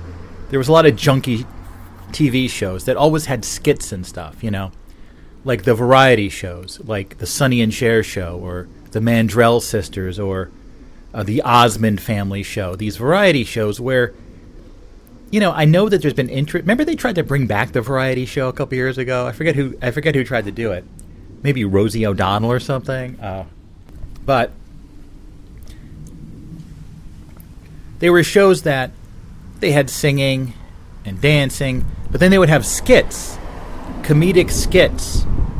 And these had this particular style, right, that were very corny, right, and almost like knowingly stupid in their jokes. But that style is something that we all in the 70s got very used to, and I think that style was descended from the days of vaudeville, right, and before movies even. it was a way of writing a skit, and it felt like everyone involved, there was sort of a sense that the performers knew that what they were doing was stupid, but that was part of what made it fun in a way. Again, there's a lot going on here, so it's kind of hard. Like I just understand it intuitively, but it's just to actually describe it is kind of weird. But I feel like there was in vaudeville, which was stage performances before movies, right? You would go see a bunch of performers perform one after the other, right? So you'd have jugglers and singers, and there'd be comedy skits of various sorts, and it was meant for a much different kind of audience at a much different time, right? And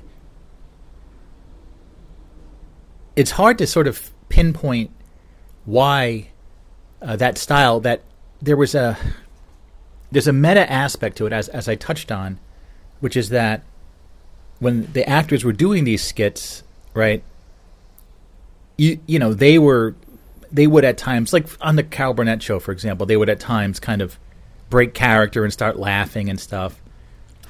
But it felt like a style with lots of plays on words and goofy physical comedy and things like that, that if not a particularly great form of art, it was actually kind of a likable style. And I think a lot of the sitcoms in the past followed that style as well. And as I said, I know this is very difficult to describe.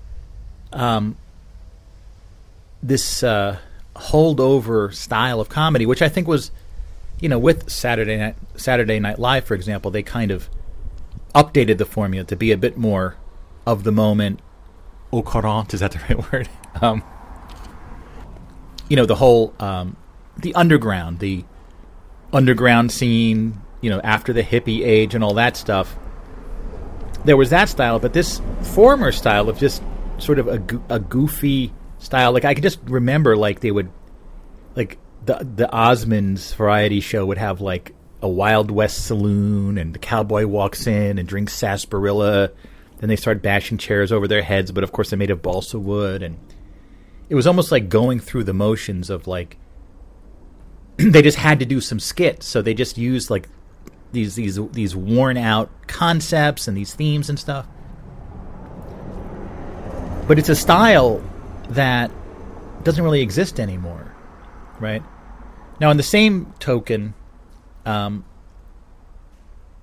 Munsters obviously are related in a way to the Universal Studios monsters, you know, the Dracula, Wolfman, Mummy, Frankenstein. But then also the Monster Party phenomenon, which of course I've examined extensively over the years on this show. The idea that a Dracula, a Frankenstein, and a Wolfman, and then the ancillary Invisible Man and Creature from the Black Lagoon, whatever, can get together and have a party. The movie, the novelty song, the Monster Mash, clearly was a big part of that. But the idea that I think it sort of came from, right, the idea that a lot of these B movies were trying very hard to be serious and scary and horrifying, but the special effects were so bad and the acting was so bad and the sets were so bad, it became a thing unto itself to kind of make fun of that and enjoy that type of thing, right? So our enjoyment of those monsters, I think, started in a similar vein as those skits, right? That even though it is poorly done in a way, it's sort of likable, right? So the Munsters as a TV show, you know, had a family of monsters. Herman, the father's a Frankenstein. The mother, Lily, is a Dracula. She's a vampire, and the son is a werewolf. The grandpa's a vampire. They have a pet dragon. And then they have one daughter that's completely normal, which they're horrified by, right? Apparently, it came on the same day that Addams Family came on, which was a similar show, but not as tied to specific Universal monster type characters, but just a really creepy family. And I think it sort of was monsters were groovy and almost more of that pre-hippie sort of beatnik way, right? Like, and you had the Groovy Ghoulies as a cartoon in the 70s as well. So we've seen a lot of remakes of things. I'm thinking it was a long time ago, but the remake of the Flintstones, also with Rosie O'Donnell, interestingly. And those movies were like horrible. Like the approach they took to remaking the movies was to kind of try to make them seem more modern or with today's humor. And then, of course, in recent years, we have this new writing style in movies. I suppose you could call them remakes in a way. All the Marvel movies and the Star Wars movies, they have a particular writing style that I find really quite off-putting, and I don't like it. And again, there'd be a whole analysis as to what that writing style is all about. But I don't like it. So when I was watching The Munsters, I was the new movie by Rob Zombie, and I had never seen. I don't think I watched any of his movies. I know he's into the super gory horror movies. It's just not my thing. I thought that song Dragula was pretty good. Dig through the ditches and burn through the witches and slam in the back of my Dragula. And of course, a related song, The Satanic Rites of Drugula by Electric Wizard, is another good song. Dracula, Dragula, Drugula, you know. Anyway, The Munsters, basically, its approach and its strategy is to embody the style of humor from like a 70s sitcom, or especially like just a super corny variety show skit, right? And just go all in with that style, right? It's not referencing that style. It is that style. And it just seems so strange in today's world to just have something that is that style. But in a way, it was incredibly refreshing. And I thought it was an absolutely brilliant decision it is as if it was sort of being produced in the 60s, right? Even the jokes had talked about John Wayne and Fred Astaire, things like that, you know. One particular segment where Grandpa is like trying to build the perfect man so Lily doesn't marry him, and puts all these ingredients in this big boiling pot, including the chest hairs of Tarzan and Gene Kelly and Fred Astaire's shoes and John Wayne's cowboy hat. And what comes out is his dancing like monkey man. He's like, oh no, it was the chest hairs from Cheetah the chimp. Like, it was just so brilliant, but only because I'm so familiar with that style. People under a certain age won't get that style, and the style itself the style of humor is shitty. It is like stupid. But it's likable in a way if you know the context, which is really weird. It's like that's why I'm saying it's complicated. This movie is completely on that level. It never descends into modern meta commentary or anything. It is just completely on that 60s, 70s level of kitschy, corny humor. And in that respect, I would say the movie is utterly brilliant in its approach and its style. I was stunned and amazed by it. I would say that beyond that, the movie itself, considering that it chose an incredibly, to me, brilliant style, the movie itself is a bit shaky in a way. I mean, it's like sort of a series of semi-unrelated skits in a way. But I find it very likable. The casting, I guess, Lily, who I thought was excellent in the role. I didn't find out till afterwards. It's Rob Zombie's wife, Sherry Moon Zombie. I never heard of her before. I thought she was really good. Everyone was really good. The guy that played Grandpa, I've seen him before, when I saw him without the makeup. Everyone is really good, and the look of it is good. It's meant to be like this very over-the-top, like lots of greens and purples and just very like a psychedelic poster kind of lighting, but also very like low budget. Like there's Uncle Gil, who's a creature from the Black Lagoon, is just like this sort of cheap mask and hands you get from a costume shop. And also just like just no explanation as to like they live in Transylvania where like everyone's a monster. Like it just, that milieu is not explored, or it just is this place where all these monster people live. And interestingly, it's rated PG, so theoretically children could watch it. And as some people commented, it is kind of a children's movie. It's just so different in today's world. It's very likable. I'm actually thinking of watching it again. But some of the reviews I've seen just utterly, completely trashing it. I can understand. I can understand that without the context, without the history, and without having been immersed in and soaking in that like corny, crappy humor from the 60s and 70s, that it wouldn't really make much sense, right? It is, without any context, I can imagine it would just be horrifyingly bad. And that's what's interesting. I don't know if anyone has looked at the ages of the reviewers, and like it is kind of an unknown art form, and I would say different than the writing on the. It's a bit different than the writing on the old sitcoms.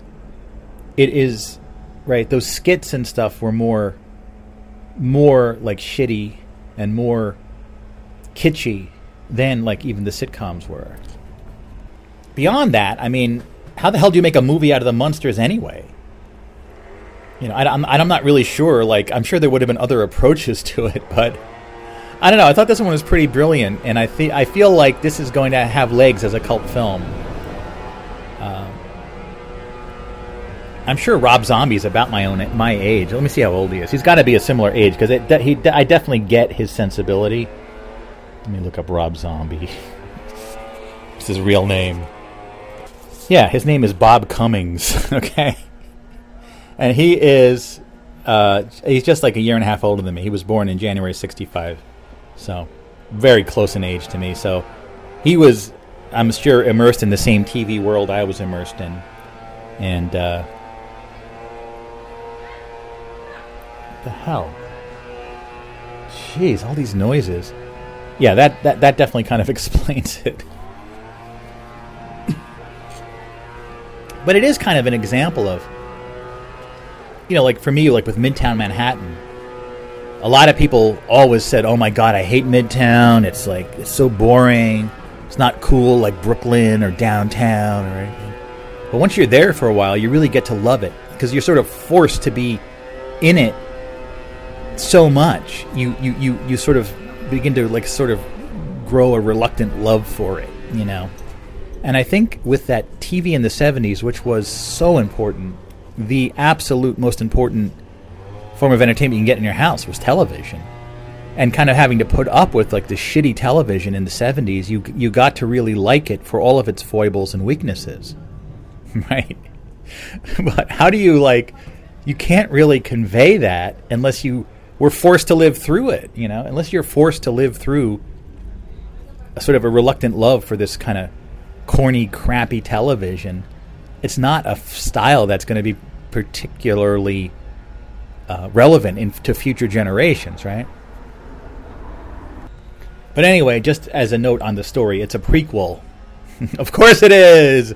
Everything's a prequel. It sort of shows the origin story of the Munsters. And it's funny, because that guy who played Hurley in Lost is like a hunchback in it. I thought it looked like him. I couldn't really tell exactly. And there's a few cameos, like apparently Butch Patrick, who played the original Eddie Munster, the kid, plays like it's cool, because in that world of monsters, he's like just like this crappy robot, and he performs a wedding ceremony. That's a Butch Patrick. Apparently Pat Priest, who played Marilyn. I don't know if she was in the first season. It was a different name, but Marilyn, the daughter, she does a voiceover when they go on a plane, Transylvania Airlines Flight 666 to Los Angeles. And Elvira's in it as a real estate agent, but not as Elvira, just as a different character. Yeah, then they arrive in Los Angeles. They lose their castle, they go to Los Angeles, and also Sylvester McCoy, who was Doctor Who, plays the assistant Igor who gets turned into a bat. I guess there was a bat named Igor in the show. I don't know. I'm not an expert on the Munsters, but I mean, I would say that I'm fond of the idea of the Munsters. I don't sit around watching the Munsters, the original show, though. I would really have no desire to watch it anymore, but I suppose if there was an episode on TV, but I don't really watch TV like that anymore just to see what's on. I watch things specifically. Anyway, so I would say I really like the Munsters, but, you know, what I find really interesting is that aspect of it's a style of comedy that is completely of another time. But I was there, but a lot of people are too young to have been there. So I can understand why people, like, someone was like, they should teach this in film school. It's a movie that does nothing right. It's the worst movie ever made. And it's like really wild the way people are like trashing it. In that I feel it's so all in on the style it's chosen. It's actually quite likable in a lot of ways. Oh yeah, and there's also like a Nosferatu type character that was kind of interesting. Yeah, there's a lot of side characters like a mad scientist guy. And then there's this scene where they go to France and it's like this like hyper like stylized version of France. That, like, it's almost in a style that no one would do today, and not a hint of, you know, what we call wokeness these days. Not a hint of that in the movie. Just a purely 60s, late 60s to early 70s sensibility. Anyway, check it out if you're of a certain age. I don't know, but I do think I could imagine kids of today liking it. I think they might pick up on some of, like, sort of subtly pick up on some of the cues or some of those aspects from past comedy. Endless drilling or whatever the sawing, whatever the hell that is. All right, I think I'm ready. I'm going to be heading out soon to Brooklyn for a solitary journey to see Stereolab. Some late-breaking news here. Angela Lansbury has died at age 96. Yeah, she, of course, star of Murder, She Wrote, a show I don't know if I really watched that much, but she was a murder writer, and then every week someone around her got murdered, something like that, and she had to solve it. She also was in Bedknobs and Broomsticks in 1971, sort of one of these Mary Poppins wannabe movies, kind of like Chitty Chitty Bang Bang. I should try to watch Bedknobs and Broomsticks. I know I tried to watch it a while back. I didn't get too far. But yeah, that was a good one. Who was the male co-star there? David Tomlinson? I don't know who that is. Oh yeah, that guy. Wait, he was also on Mary Poppins. Listen, they're really trying to, you know, make another Mary Poppins. It's hard. There was another Mary Poppins. Mary Poppins Returns. I remember trying to watch that one, too. It was dreadful. Just dreadful. Anyway. All right, I'm heading out, and maybe I'll give you some reports from the road. We'll see. I'll do it on my phone. I like to travel light. But it's weird, because it's not too cold right now, but later on it's going to be around 50, so I just have my Mumbly t-shirt and then my Grand Central fleece that I bought many years ago. I probably mentioned it on the show when I bought it. It has a clock on it. Grand Central Station's 100th anniversary. All right. Let's go to Brooklyn. All right, here we are at the Port Authority bus terminal. Kind of an interesting ride in here. And look at this. This is a performance space. What am I even seeing here? There's a woman dancing. She's sort of, she's painting while she's dancing. She's creating the artwork. It's called Let Hair Down. And she is dancing on top of these canvases. There's like paint or ink on her feet. This feels like almost like a swing in London happening or something. Look at this. Let Hair Down. This is wild. Kanami Kusajima. Wow. Let Hair Down is Kusajima's handle as a street performer who does a series of daily street performances, mainly at Washington Square Park in New York. Let Hair Down was born when NYC was still going through the darkest time right after the lockdown caused by the COVID-19 pandemic. she started to perform on the street to remind people of the warmth of human connections and the beauty of the emotions we have, which cannot be replaced by online activities. The unique performance style, where dancing and painting are combined together, has drawn a lot of attention from different media. Her articles were published in New York Magazine, AM New York, Mainichi Shimbun, Japanese newspaper, The Villager, The Village Sun, Arcturus official website, among others. Also in summer 2021, she was featured in an NYC recovery promotional project, No Stopping New York, led by NYC government, which highlighted the resilience of New York City after the highest peak of the COVID-19 pandemic. Let hair down, I dance for you. And there she is. She's right there. She's doing it. She's painting. And there's all of the canvases where she... wow, that's pretty cool. It's like art. This is so cool. You can Venmo her too if you want. Kanakusa97. Alright. Let me write this down in the show notes.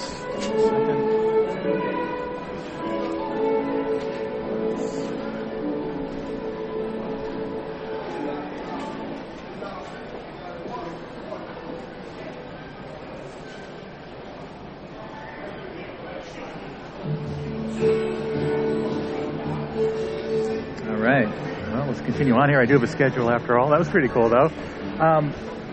It was a pretty typical drive-in. You know, and also before I left, I had to eat a big. I made Frank's famous fried tofu. I figured that would hold me over because who knows? I don't think I'm eating anything else for the rest of the night. Basically, where am I going to find to eat over there? There she is, Kanami. So, yeah.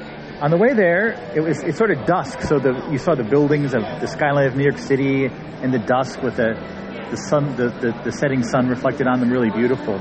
But we, you know, of course, this bus has to go through that office park in Lyndhurst, you know, by Polito Avenue. So when we were finally done and getting back on the main road there, we heard all these police sirens, and then we looked, and there was a truck, and on the back of the truck was a PATH train car, like a subway car. You know, the PATH train is the subway that goes between New York City and New Jersey. It looked like a brand new PATH train was on this truck. It said oversized load, and there was a police escort. And we turned right onto the road there, and we were right behind the PATH train and the police escort. And I took a few still pictures, and then later on the highway, I made a really good video as we passed by it. It looked like it may have gotten into a little trouble on a bridge, underneath a bridge. But anyway, that was so cool to see. This must be, I can't imagine that's how they deliver new PATH trains, this like via truck. They can't run it on a rail or something. I guess not. I don't know. Wow, that was really wild. I posted the video to Facebook. Maybe some of you saw it. So it's not every day you see a PATH train on the highway. See, that's the kind of post I think that will get a lot of views because people like that kind of stuff. It's a train on a road. Yeah, I hope it didn't get stuck under there. I hope not. Anyway, yeah, so now I'm going to head down to the AC or the E train and get on over to the old Brooklyn. I think I'm doing good on time. I don't want to get there too early, you know, standing around there doing nothing. All right, I'll give you some updates on the trip. I'm at 14th Street Station. I'm about to get through the L here. But this is a station that has a lot of those sculptures by that guy. I forget his name, Tom something. Here's like two little bronze people with a giant hammer. But yeah, it's like, there's a lot of his stuff. There's some more down here too. Some more pieces by the same artist. Remember I saw one of his statues in Chattanooga out in front of that art museum? Here's a guy with a bag of money for a head. Some people with some sort of a coin. It's kind of cool. Let's see how we're doing here. Get the L train. So this is the end of the line. So I guess I can go in this one if I want to get a seat. Is that the idea? Is that the concept? Or should I just go on this one? I don't know. I guess I'll go over this one. So I can have a seat. Canarsie Local. Yeah, the L was never a big part of my subway routine. I know my brother had to take the L for a while, as I mentioned. What time is it here? 6:55, yeah. See, there was plenty of time. There should be. Should be there in about 20 minutes or so. Should be interesting. Let you know how it goes.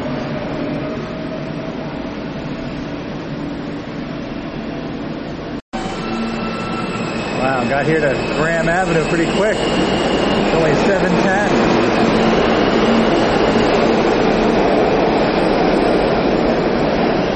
Yeah. About a 10-minute walk from here to Brooklyn Steel.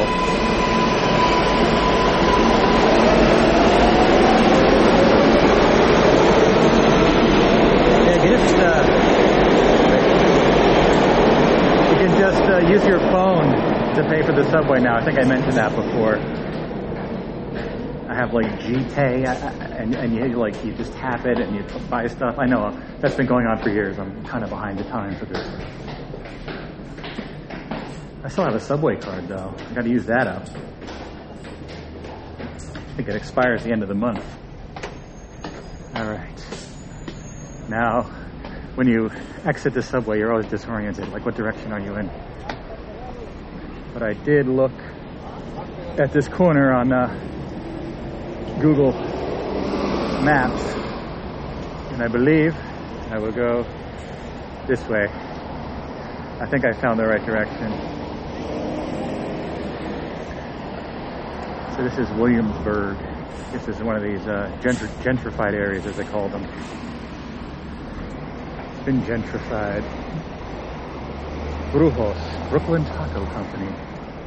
The wrestling mask is its logo. Very gentrified. Yes. Oh, a cigar store. Nice.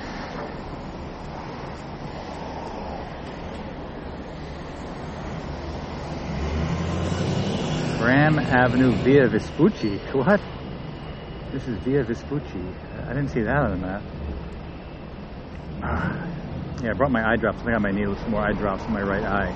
It's doing much better, but it's still not 100%. It's just a little tiny bottle. It fits in my pocket.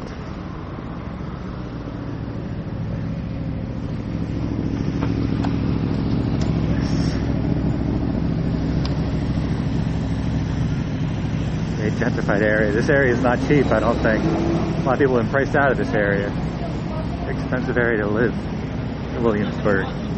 So they put fancy music halls here. Anything else good here?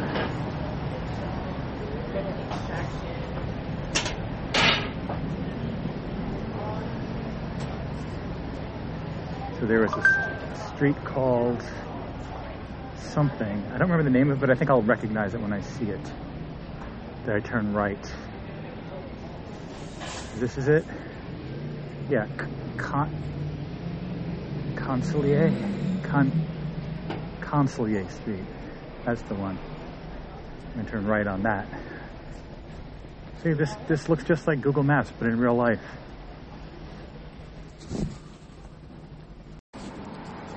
All right. I turn left on Wood Point. Kind of a quiet area, kind of a residential area. Crossing Skillman now, so Brooklyn Steel should be up in the distance. Won't be long now. Yeah, I remember being in this part of Brooklyn before a couple times. It is kind of quiet. Kind of a slightly liminal feeling to that place.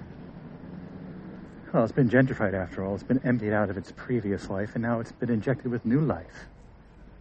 New, more well-to-do life.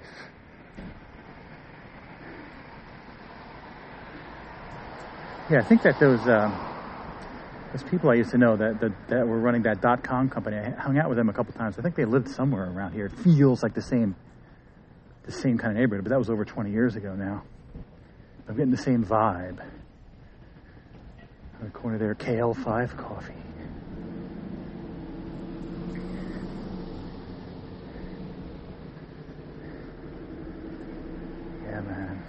Brooklyn. It's Brooklyn.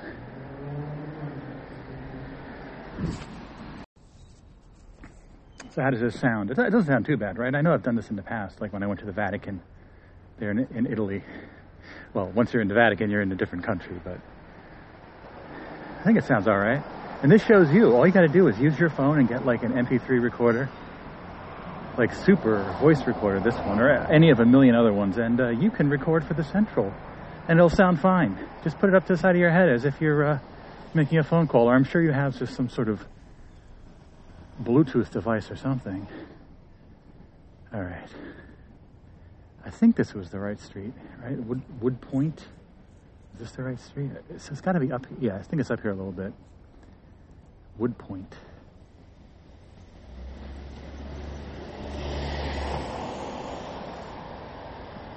Brooklyn Steel. They're saying it's on something like Frost Avenue or something. It's got to be it up there, right? Somewhere up there. So I was thinking, like, this theory about being able to tap into the past using futuristic technology, right? Like, let's say that I really am someone in the year 8000 and I'm synchronizing with this Frank Nora character, right? This Frank Nora person. But now I'm talking about this, like, oh, there's someone from the future that's synchronizing with me. I know it sounds like crazy talk.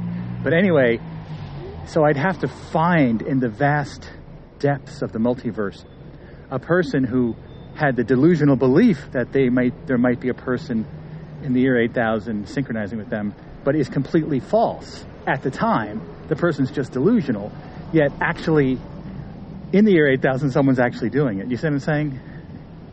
Because it's all stuff that already happened. You see what I'm saying? Does that make any sense? It makes sense to me. What, am I delusional? I don't think I'm from the year 8000. Please, I'm a regular person. What do you want? Is that it? No. Is that the venue? No. Wait, it looks like it, though. If it is, it's very anonymous. It's very dark. I hope I have the right night. What's going on here? That's got to be it, right?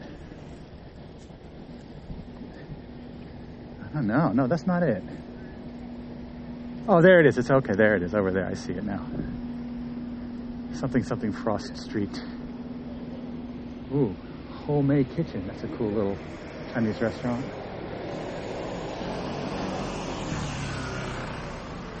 I see it in the distance.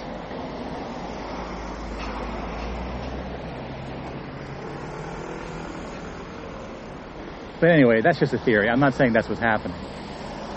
But it could be what's happening.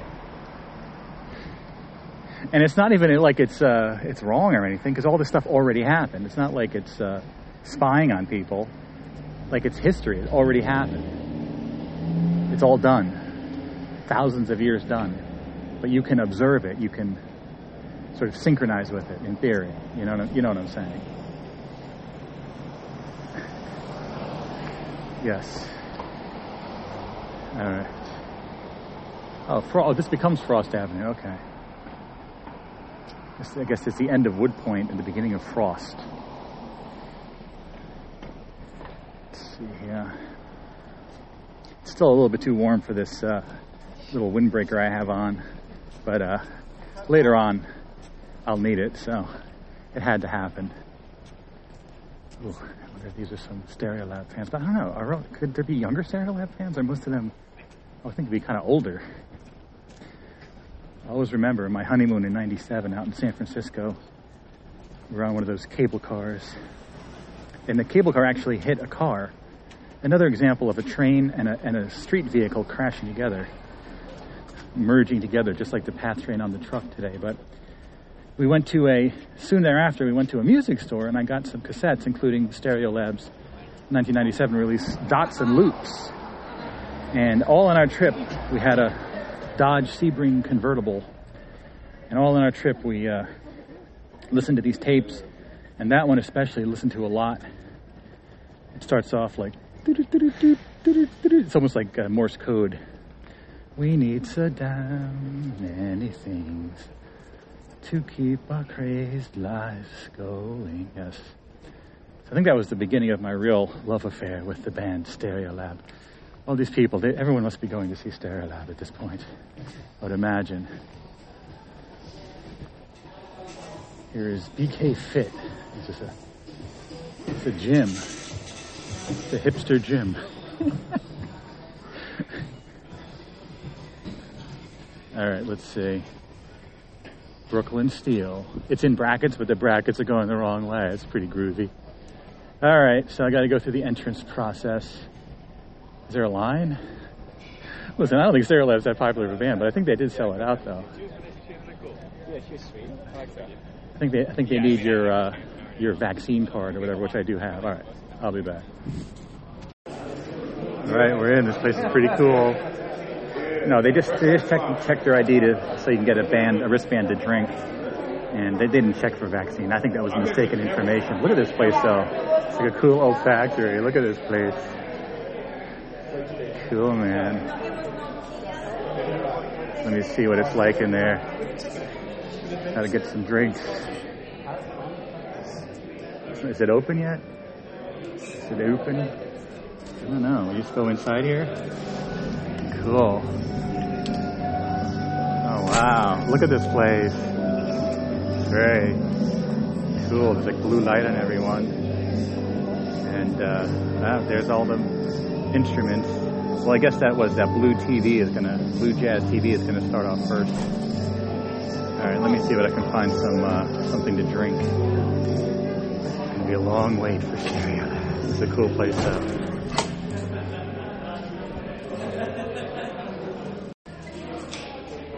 All right, here by the merch booth. I guess I do have to get a shirt. Well, there's one I like. It's XL only, but that's the size I need. I should probably just grab that one. By the way, the guy checking the IDs on the way in complimented my Mumbly shirt. Say it was the right choice for this land of potential hipsters of the past and future. All right, let me get a Stereolab shirt, orange on black. I guess I can jam it in my pocket, I guess. I don't know. I guess I could put it on over my shirt too, but I don't want to block Mumbly though. Decisions. Okay. All right, I got it. Only 25 bucks. Fits in my pocket easily of my windbreaker. Now, what's up on these stairs? There's a second level. I'm just going to try to see what's going on up here. Ooh, there's welder's masks here. It's a very industrial vibe. I don't know what's going on this second level here. But it's cool. It's like really not very crowded. It has kind of a calm vibe. But this is probably like the VIP area, right? This is not like strobes will be in use this evening. I don't know. It's just, I don't know. They're like, can you go up here? I don't know. I guess you can just stay here. I don't know. Kind of a cool spot. This is mostly where VIPs go. Interesting. Such a cool vibe in here. It's a pretty small place. Ooh, there's the mixing console. Some people are trying to get up close. I mean, I wouldn't mind being close, but I don't really need to be, though. It's pretty wild. I can't believe I'm actually seeing Stereolab. This is so cool. It's amazing. All right. I need to decide what my strategy is going to be, upstairs or downstairs. I'm sure it'll get more crowded as time goes on anyway, but I don't know. I think I need a drink at this point. See what they have. All right, I got the Voodoo Ranger Imperial IPA. A very tall can. Looks good. See, I'd really like to get the vinyl of the new record, but I don't know. I guess I could just carry it. I'd have to carry it like by hand all the way home. I don't have a bag or anything. And do I even need it? Do I really need a vinyl record of Stereolab's Switched On Volume 5? I mean, it wouldn't hurt, but I think I'll just listen to it on the streaming service, you know.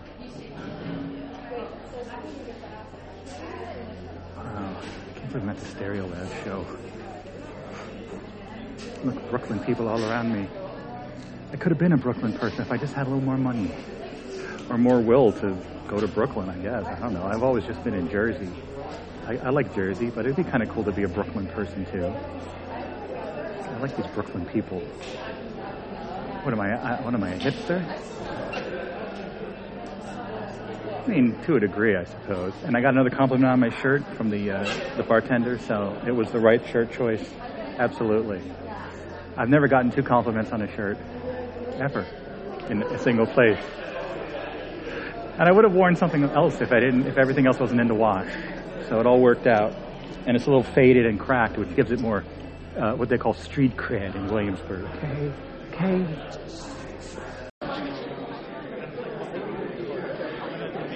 So I took a picture standing here, like, with the crowd, waiting for the show to start, and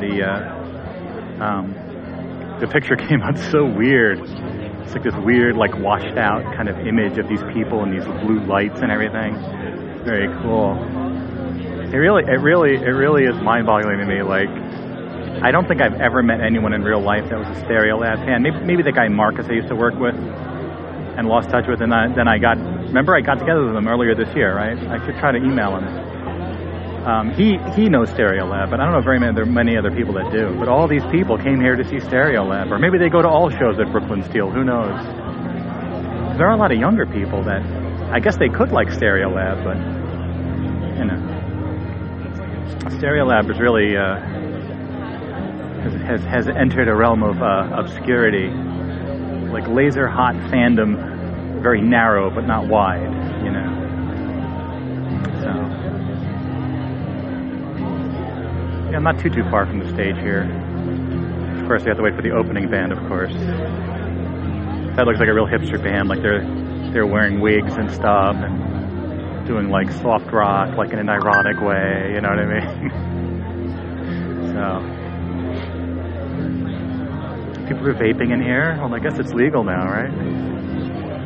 It's a pretty magical moment. I'm so glad all of you can be here with me.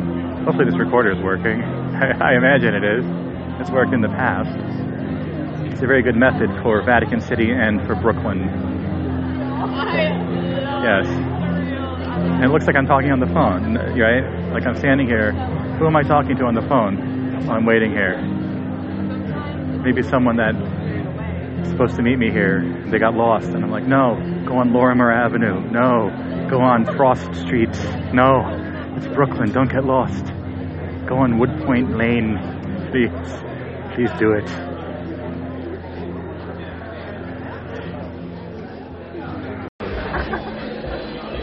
So the opening band just walked out on stage, and there was like no applause or anything. But here they are, yeah. Blue Jazz TV. Here they are.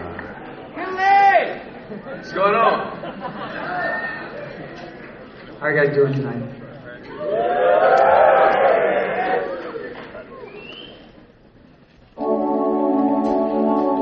Right.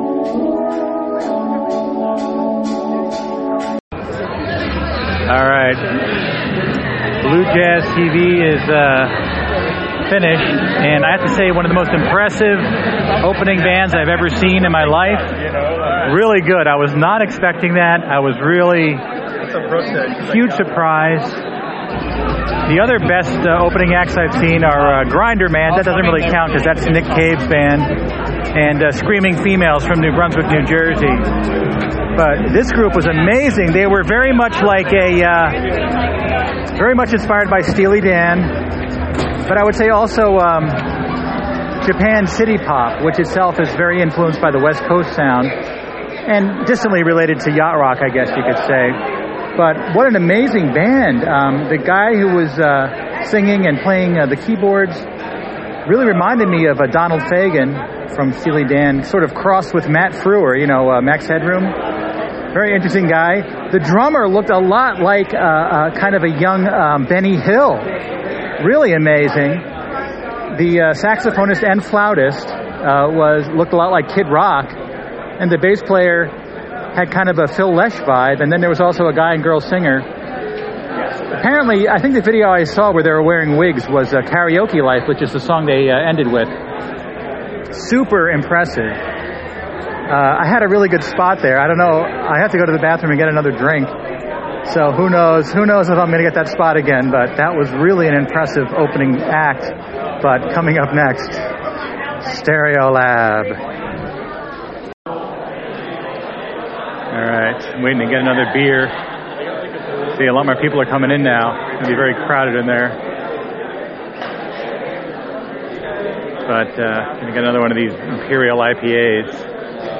See, a lot of people know to come just to see. They missed an incredible opening band, really. Quite impressive. Wow, I'm really impressed. Oh, look, that bartender has a t-shirt of The Faint. The band from Omaha, I believe.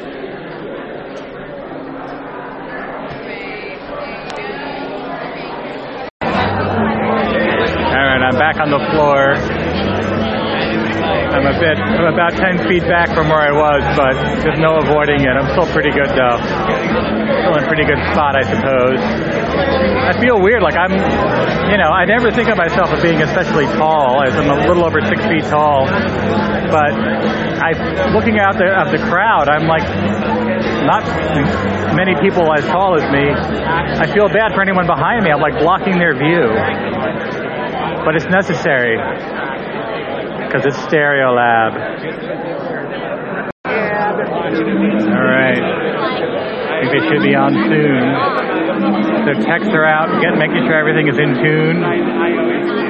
Can't believe this is the same Stereolab that was played on The Word. They played French disco back in, God only knows when that was, early 90s. The YouTube video I obsess over. I think they'll be coming out soon. I don't actually know how many original members are there besides Tim and Letitia, but we shall see.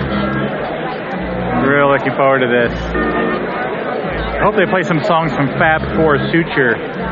That was always the Stereolab album I put on when people were being really loud in the office and I needed to put my headphones on and just tune everything out. I think they play some of those. Maybe Zodiac or Get a Shot of the Refrigerator, one of those kind of songs. We'll see. I think like a lot of bands, I was looking at their set lists on Setlist FM. I think they play similar set lists every night and then they mix up a few songs. Listen, every band can't be Phish, okay? By the way, what about my Phish tickets? I got to figure out what I'm going to see Phish. New Year's Eve, 4 days. They have the word peace on one of the amps in Dayglow orange tape.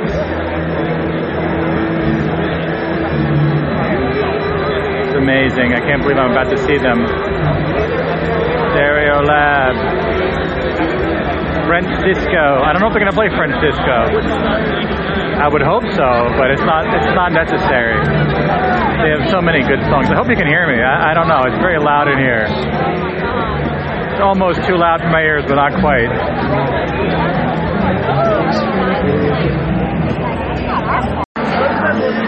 I knew I recognized this song.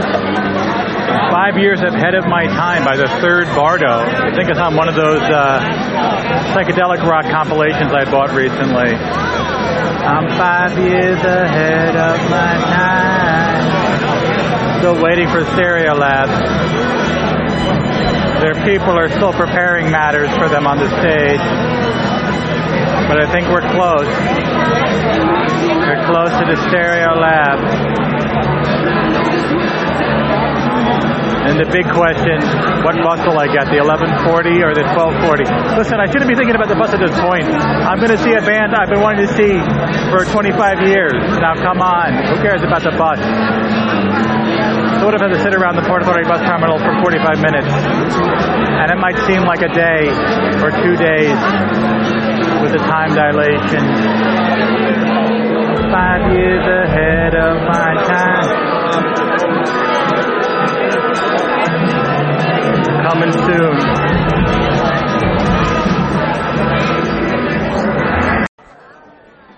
All right.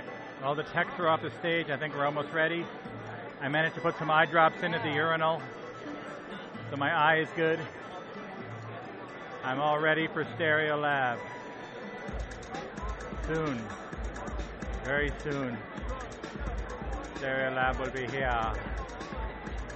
Here at Brooklyn Steel in Williamsburg, Brooklyn in October 2022.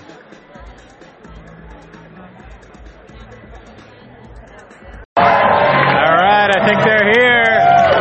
There's Letitia. Oh my God, look at this. They're coming out on stage.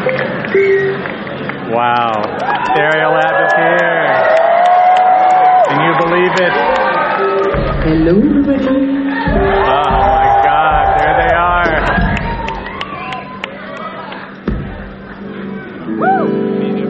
Amazing. Amazing moment.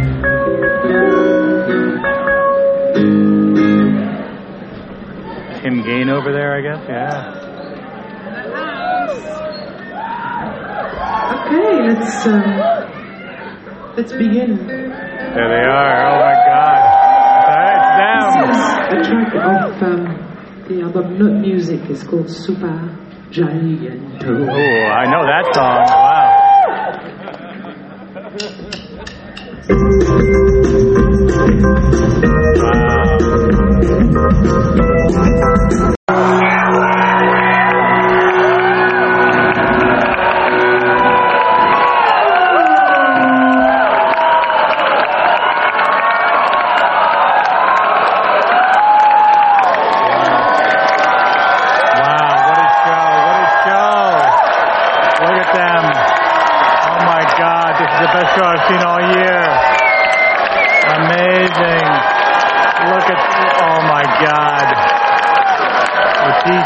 Tim.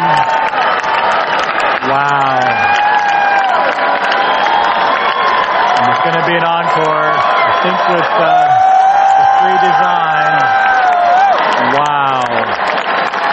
Wow. I have to say, wow. I have to say, of all the shows I've seen this year, I think it's the best one I've seen. What a show. Unbelievable. On another level. Unbelievable. I want to hear free design, damn it. Unbelievable. Wow.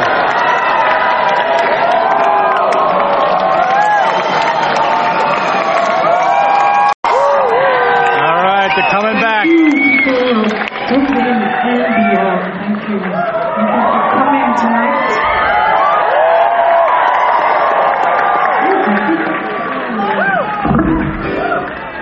I'd like to thank the band who opened the Blue Jazz TV. Yeah! Warmed up this space wonderfully well. Thank you, Blue Jazz TV. Yeah! I'd like to quickly thank Casey for doing the sound. Chris, who's doing the lights tonight. We have Kyle here on the display. Who's responsible for coordinating so many things. We got Leah, who's our friend from Philly, who's shouts to the birds.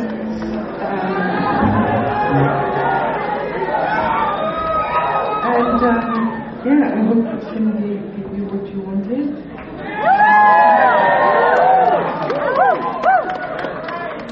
Let us play a few more songs.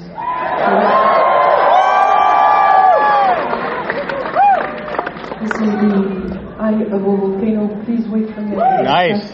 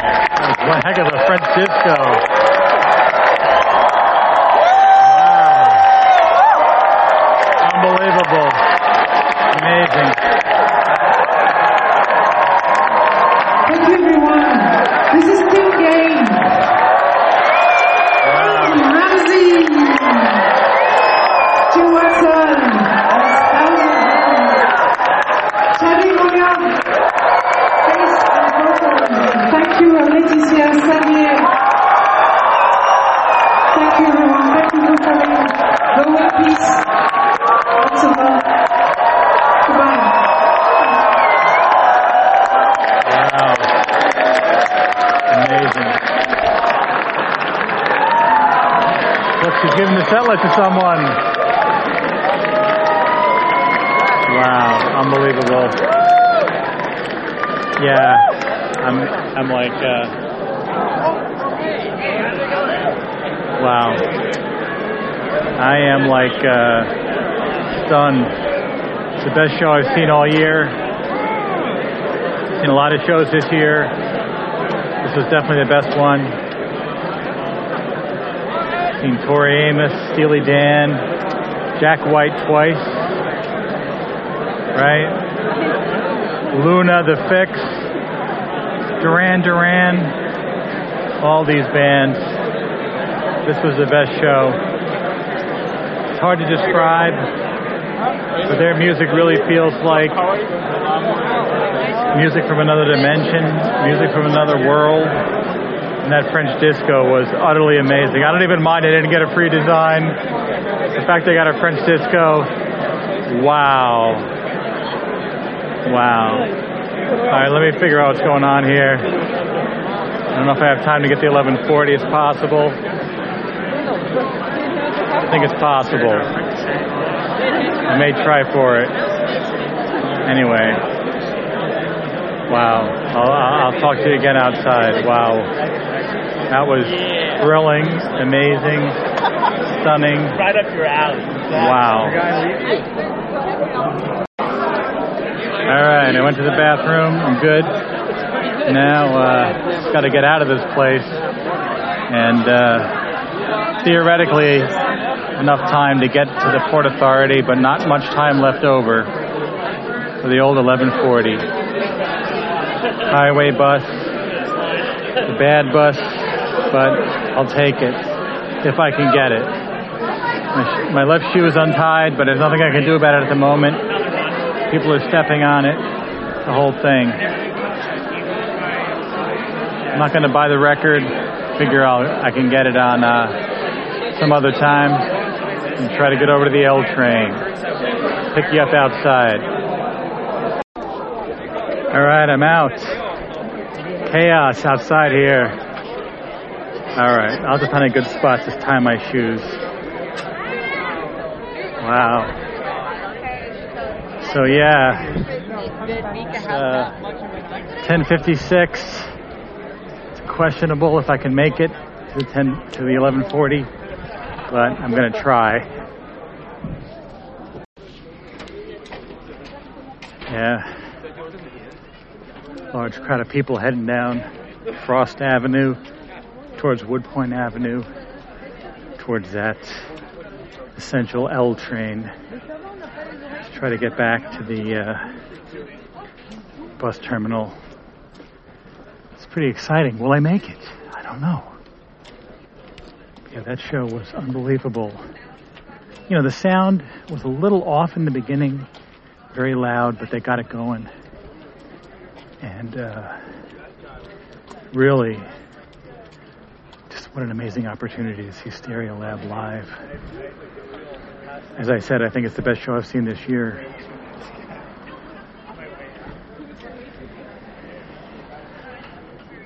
Just amazing. Will I make it? We shall see. All right. Been fast walking through Williamsburg with the other Stereolab concert goers. One guy overheard say, you know, big spaceship is where my idea died. But, you know, I'm going to keep going. The hell is big spaceship? It's where his idea died. Is this the Avenue? This must be the Avenue. This is the Avenue. All right. I'm really on the edge of being able to make it to the 1140. I guess it all depends on the L train I get. Here it is. I'm walking as fast as I can. I gotta whip out my Metro card and try to get in there and get the next one. Try to get it.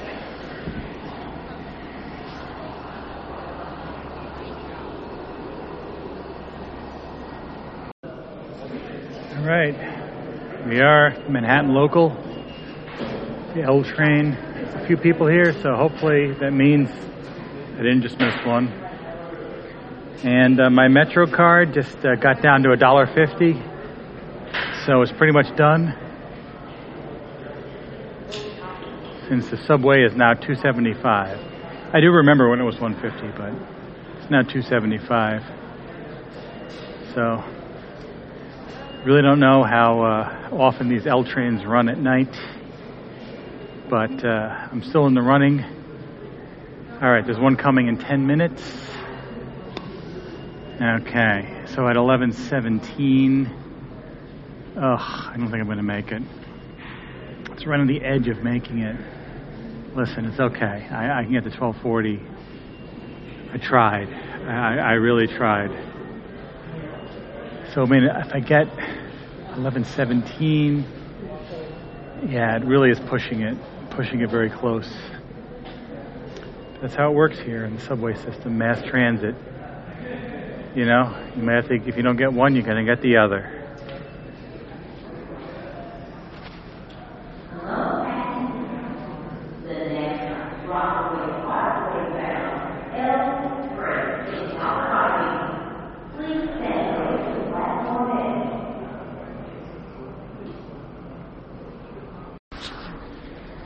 Well, I grabbed an A train with 11 minutes to go. It's possible, but not likely. 11 minutes. Can I get from 14th to the gate in 11 minutes? Oh, it's so close.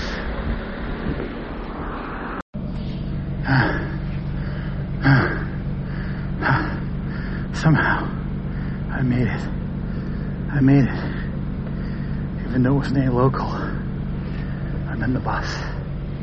With like 2 minutes to spare. Oh my God. That was an epic journey. I was running. Oh man. Of course now I have to walk home from the highway. But it's worth it not to have to wait an hour in this place.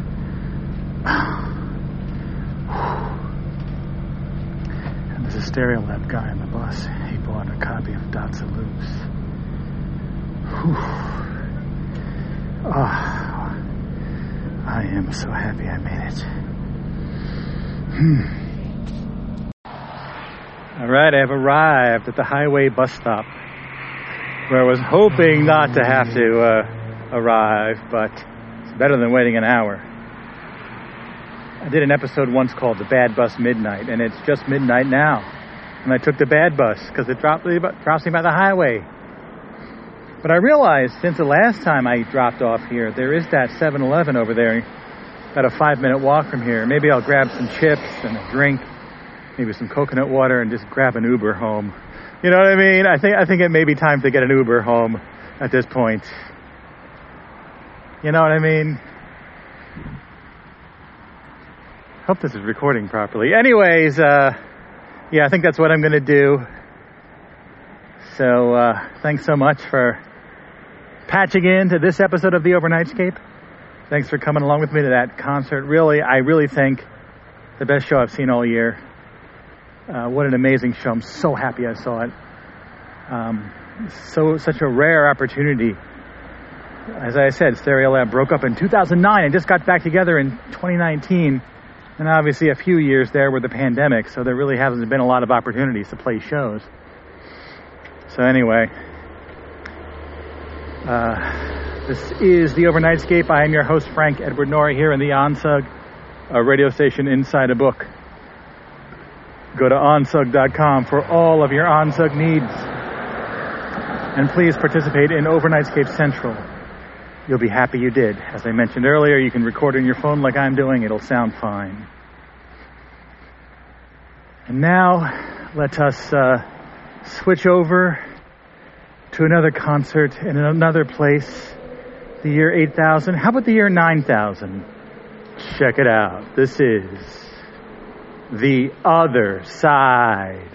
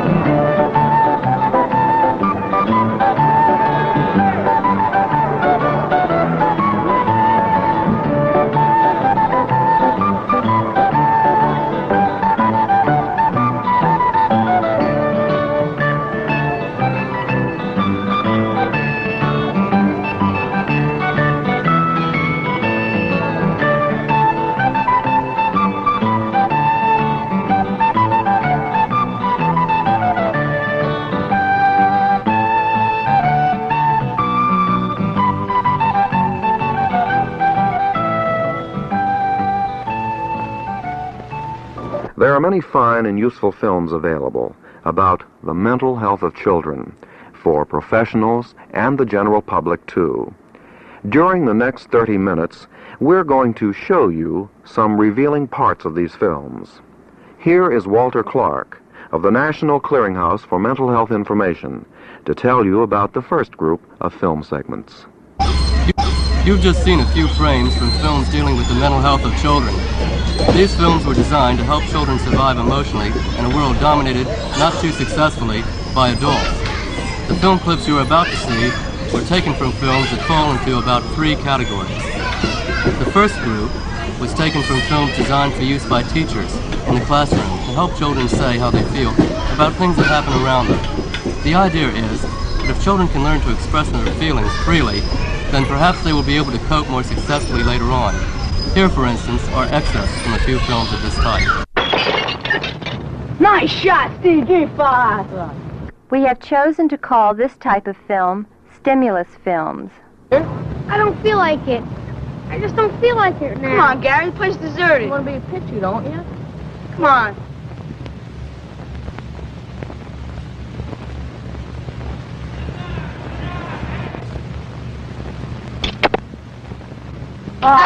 You stink! You misfire, man! You stink!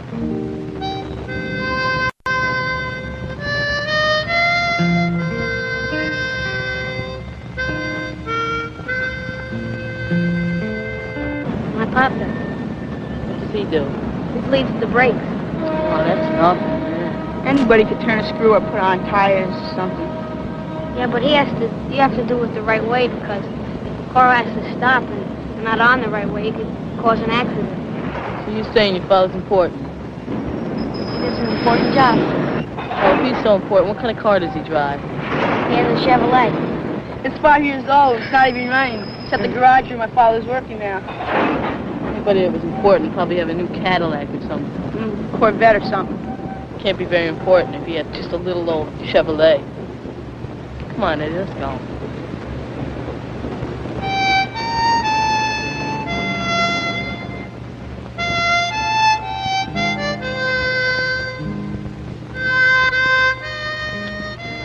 I guess there are a lot of times when I feel I'm a nobody.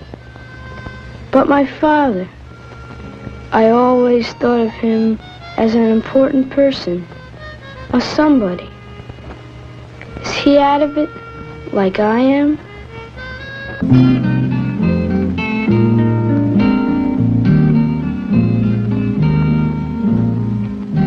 Possibly, we can't all be heroes, the great earth-shaking kind.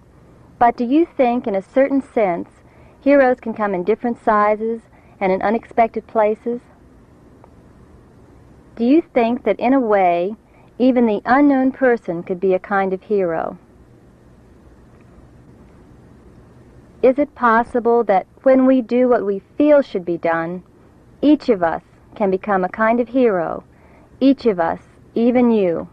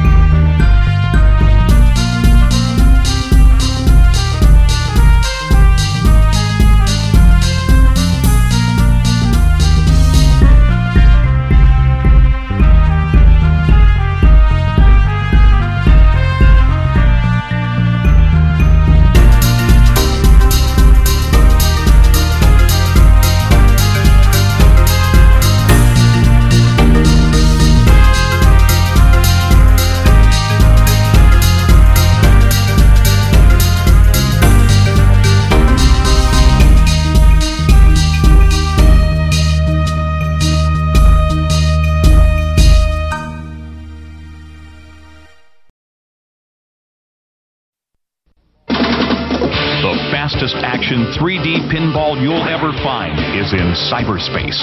Outpost Odyssey from Sierra.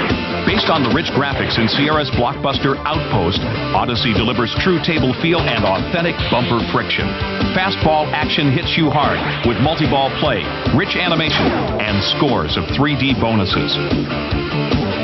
Follow the ball through the mine shaft, the underground lab, the command post and factory out to the planet's surface. With interconnected playfields, it's like playing 4 games at once. Drop into Multimedia Central for trick shot tips from world champion wizards. Transport in to Outpost, the ultimate pinball odyssey.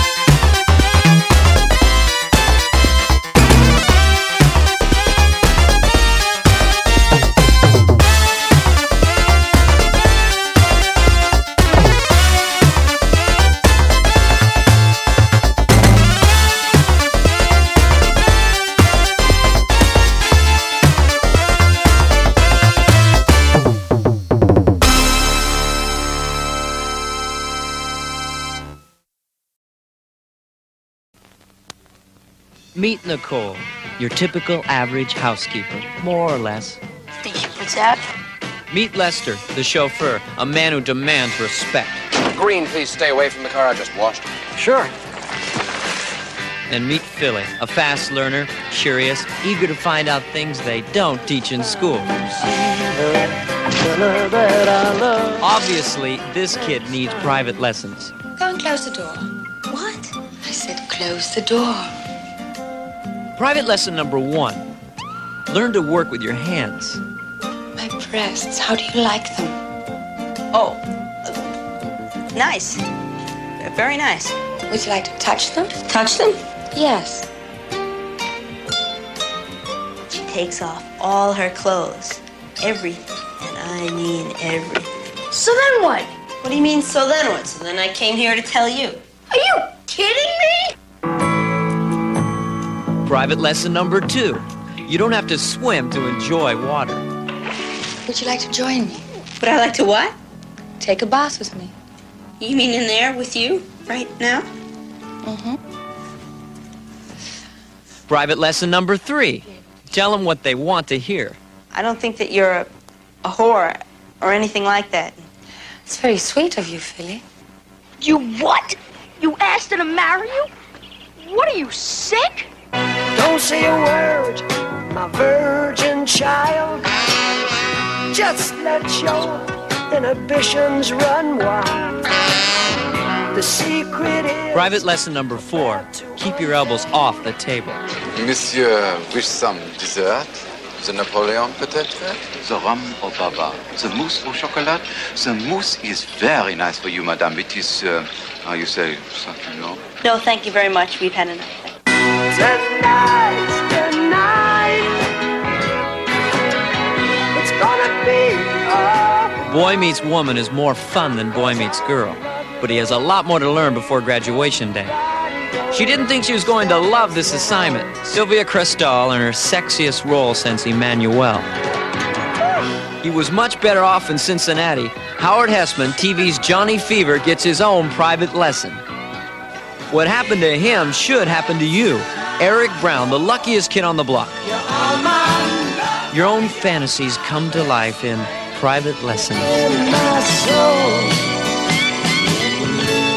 With music performed by Rod Stewart, Eric Clapton, and others.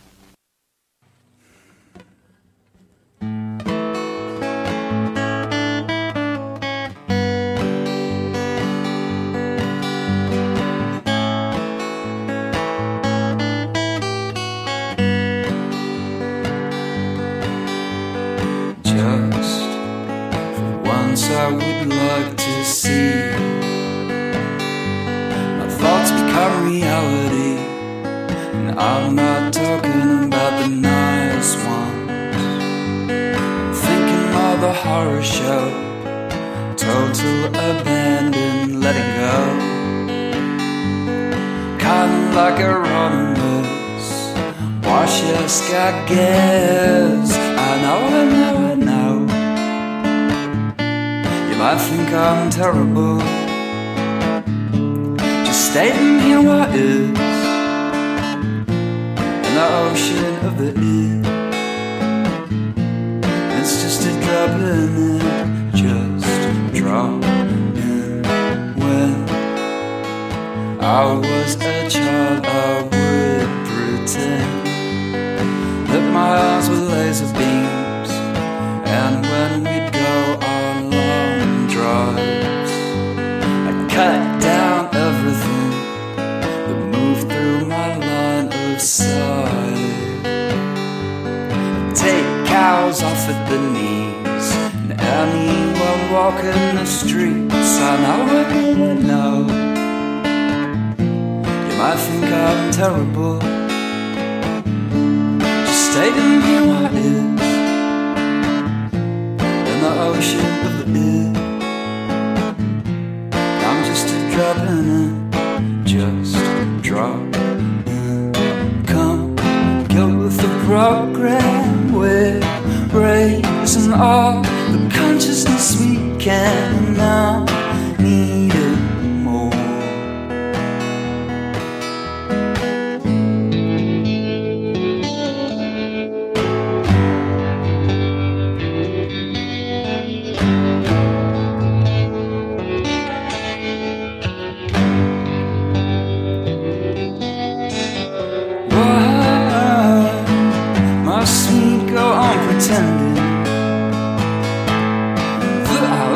senators, free of all ancient instinct, to go out and terrorize all those who are deserving. But only those we know are truly deserving of you. I know. You might think I'm terrible, just stating here what is in the ocean of the is. I'm just a drop in it, just a drop in. Come, get with the program. We're raising all the consciousness we can, and I'm needing more.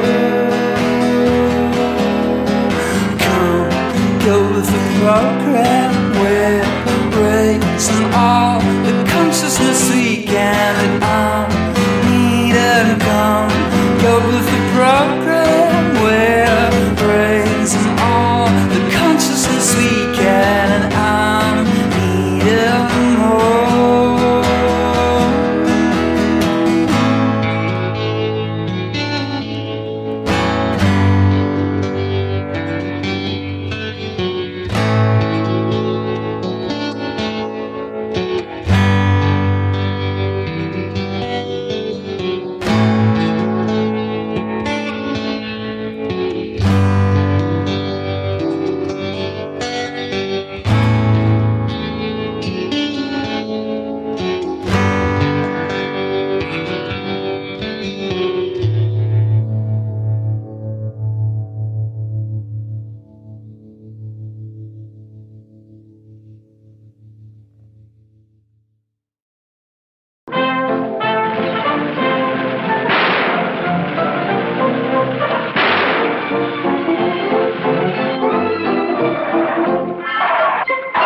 Who do you think you are?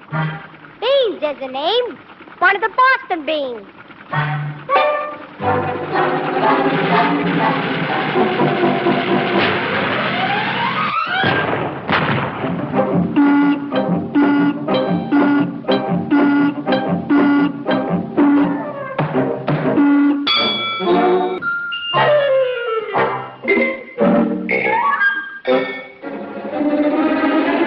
Beans is the name. One of the Boston beans.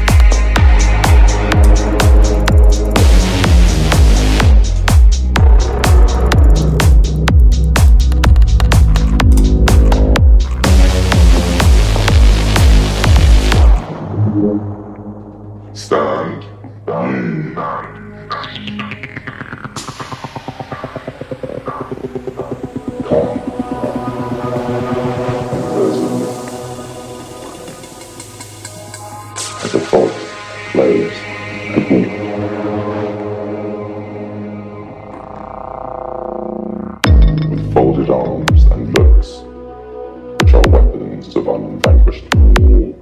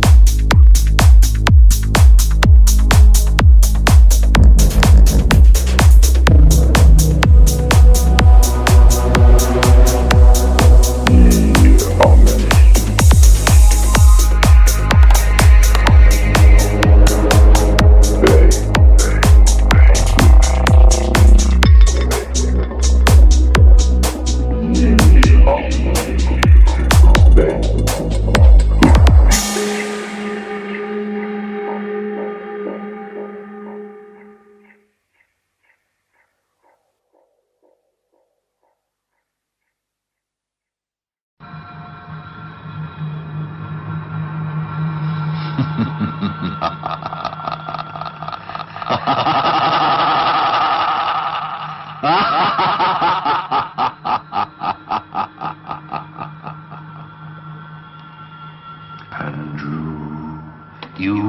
my best commander of the solar system. Commander of the solar system. My lord, I will obey your every command. My dearest Andrew, listen well and obey this my command. Conquer the earth. My lord, I will obey your command. Hear me well, Andrew. We must conquer the earth. Conquer all the planets of the solar system, whatever the cost. Give me power, my lord, and then I will become commander of the whole solar system.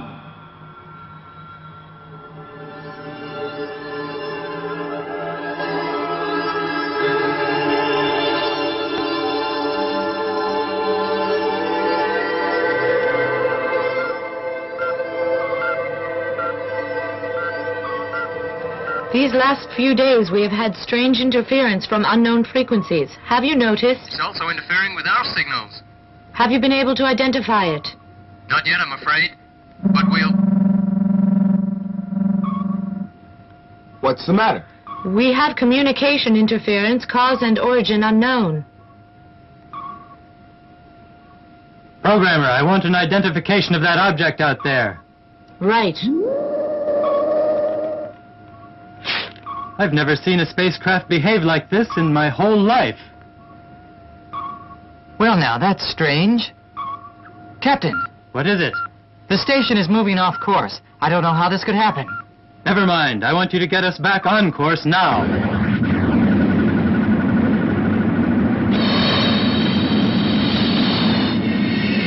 Captain, that mysterious spacecraft is headed toward us. What are your orders, sir? Controller, put me through to the whole ship. Yes, sir. I have an announcement to make. Listen well, everyone. The situation is critical. We are being approached by a spacecraft of which we know nothing, but whose presence coincides with the ship veering off course inexplicably, and our transmissions are being blocked. So I declare a red state of emergency. You know what that means. Be ready for the worst, and good luck to everyone.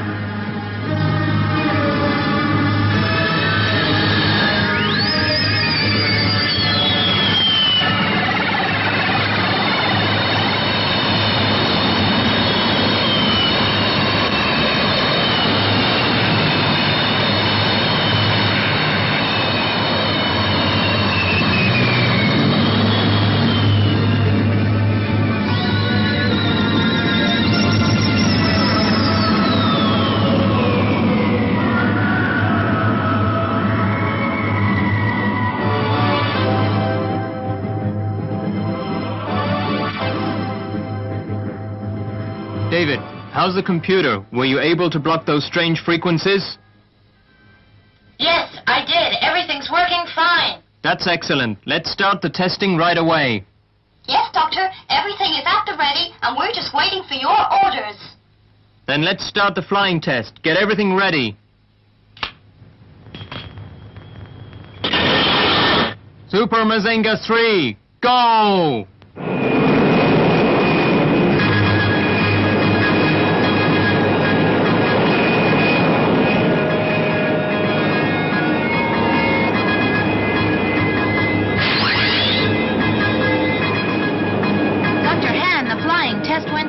A complete success. It's all thanks to you. You've done a good job, boys. Not at all. It's our duty and pleasure to fly in space, whatever the danger. Well said. Get back to the research center straight away. All right, we'll be right back. Looks like our flying test was a real success. Prepare to return.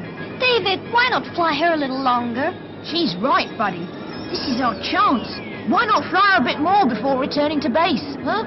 No, Dr. Han told us to return to base, so that's what we'll do. Contact.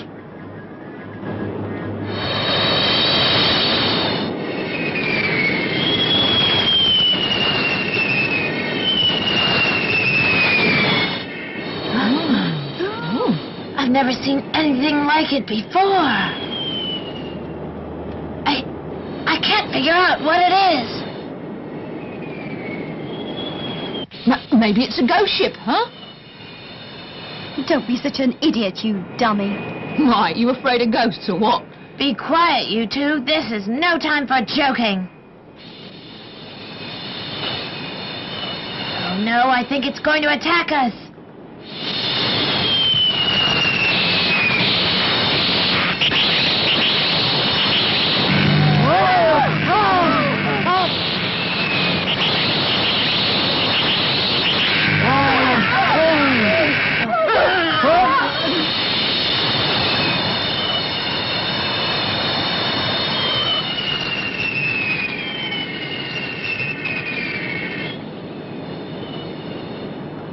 Ooh, that was a close call, David.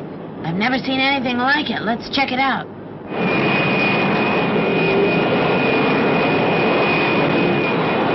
Where did it go? Oh, I don't like this. Let's go back. I can't understand it. It just disappeared. Oh, God, there it is.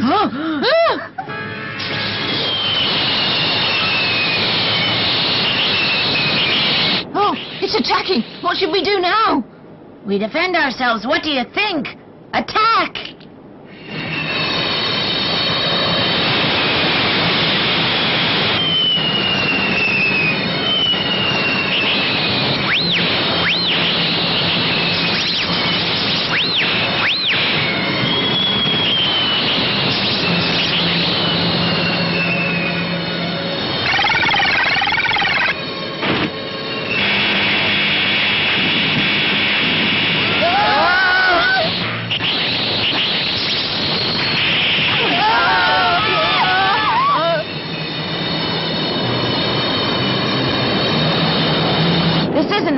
We have to change to another strategy. Get ready.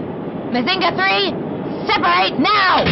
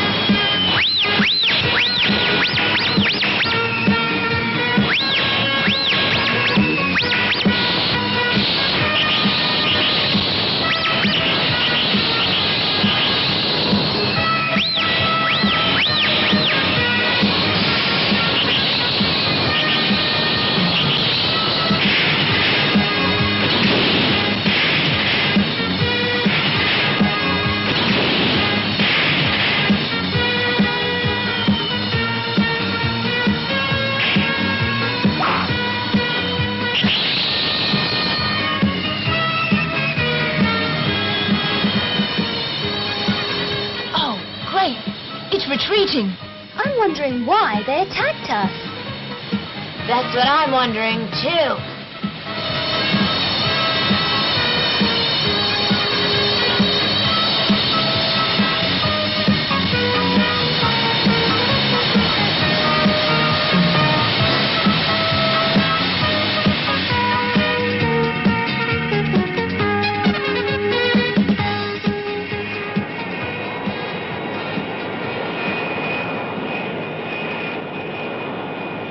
That must be the strongest robot on planet Earth.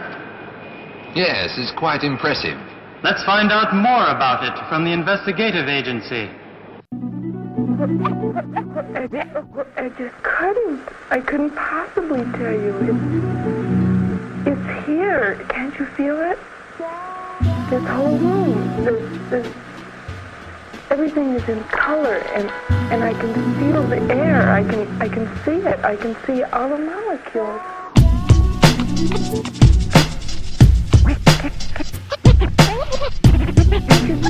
Can't you see it? I'm trying.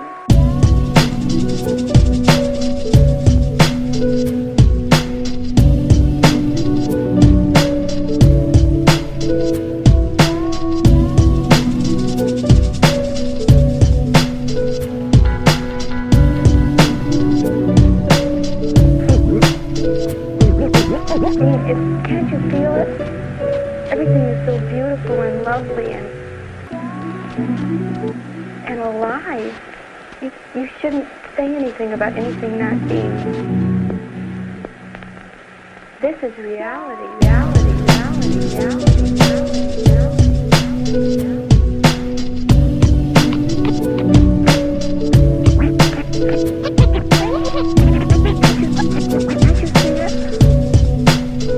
I'm trying.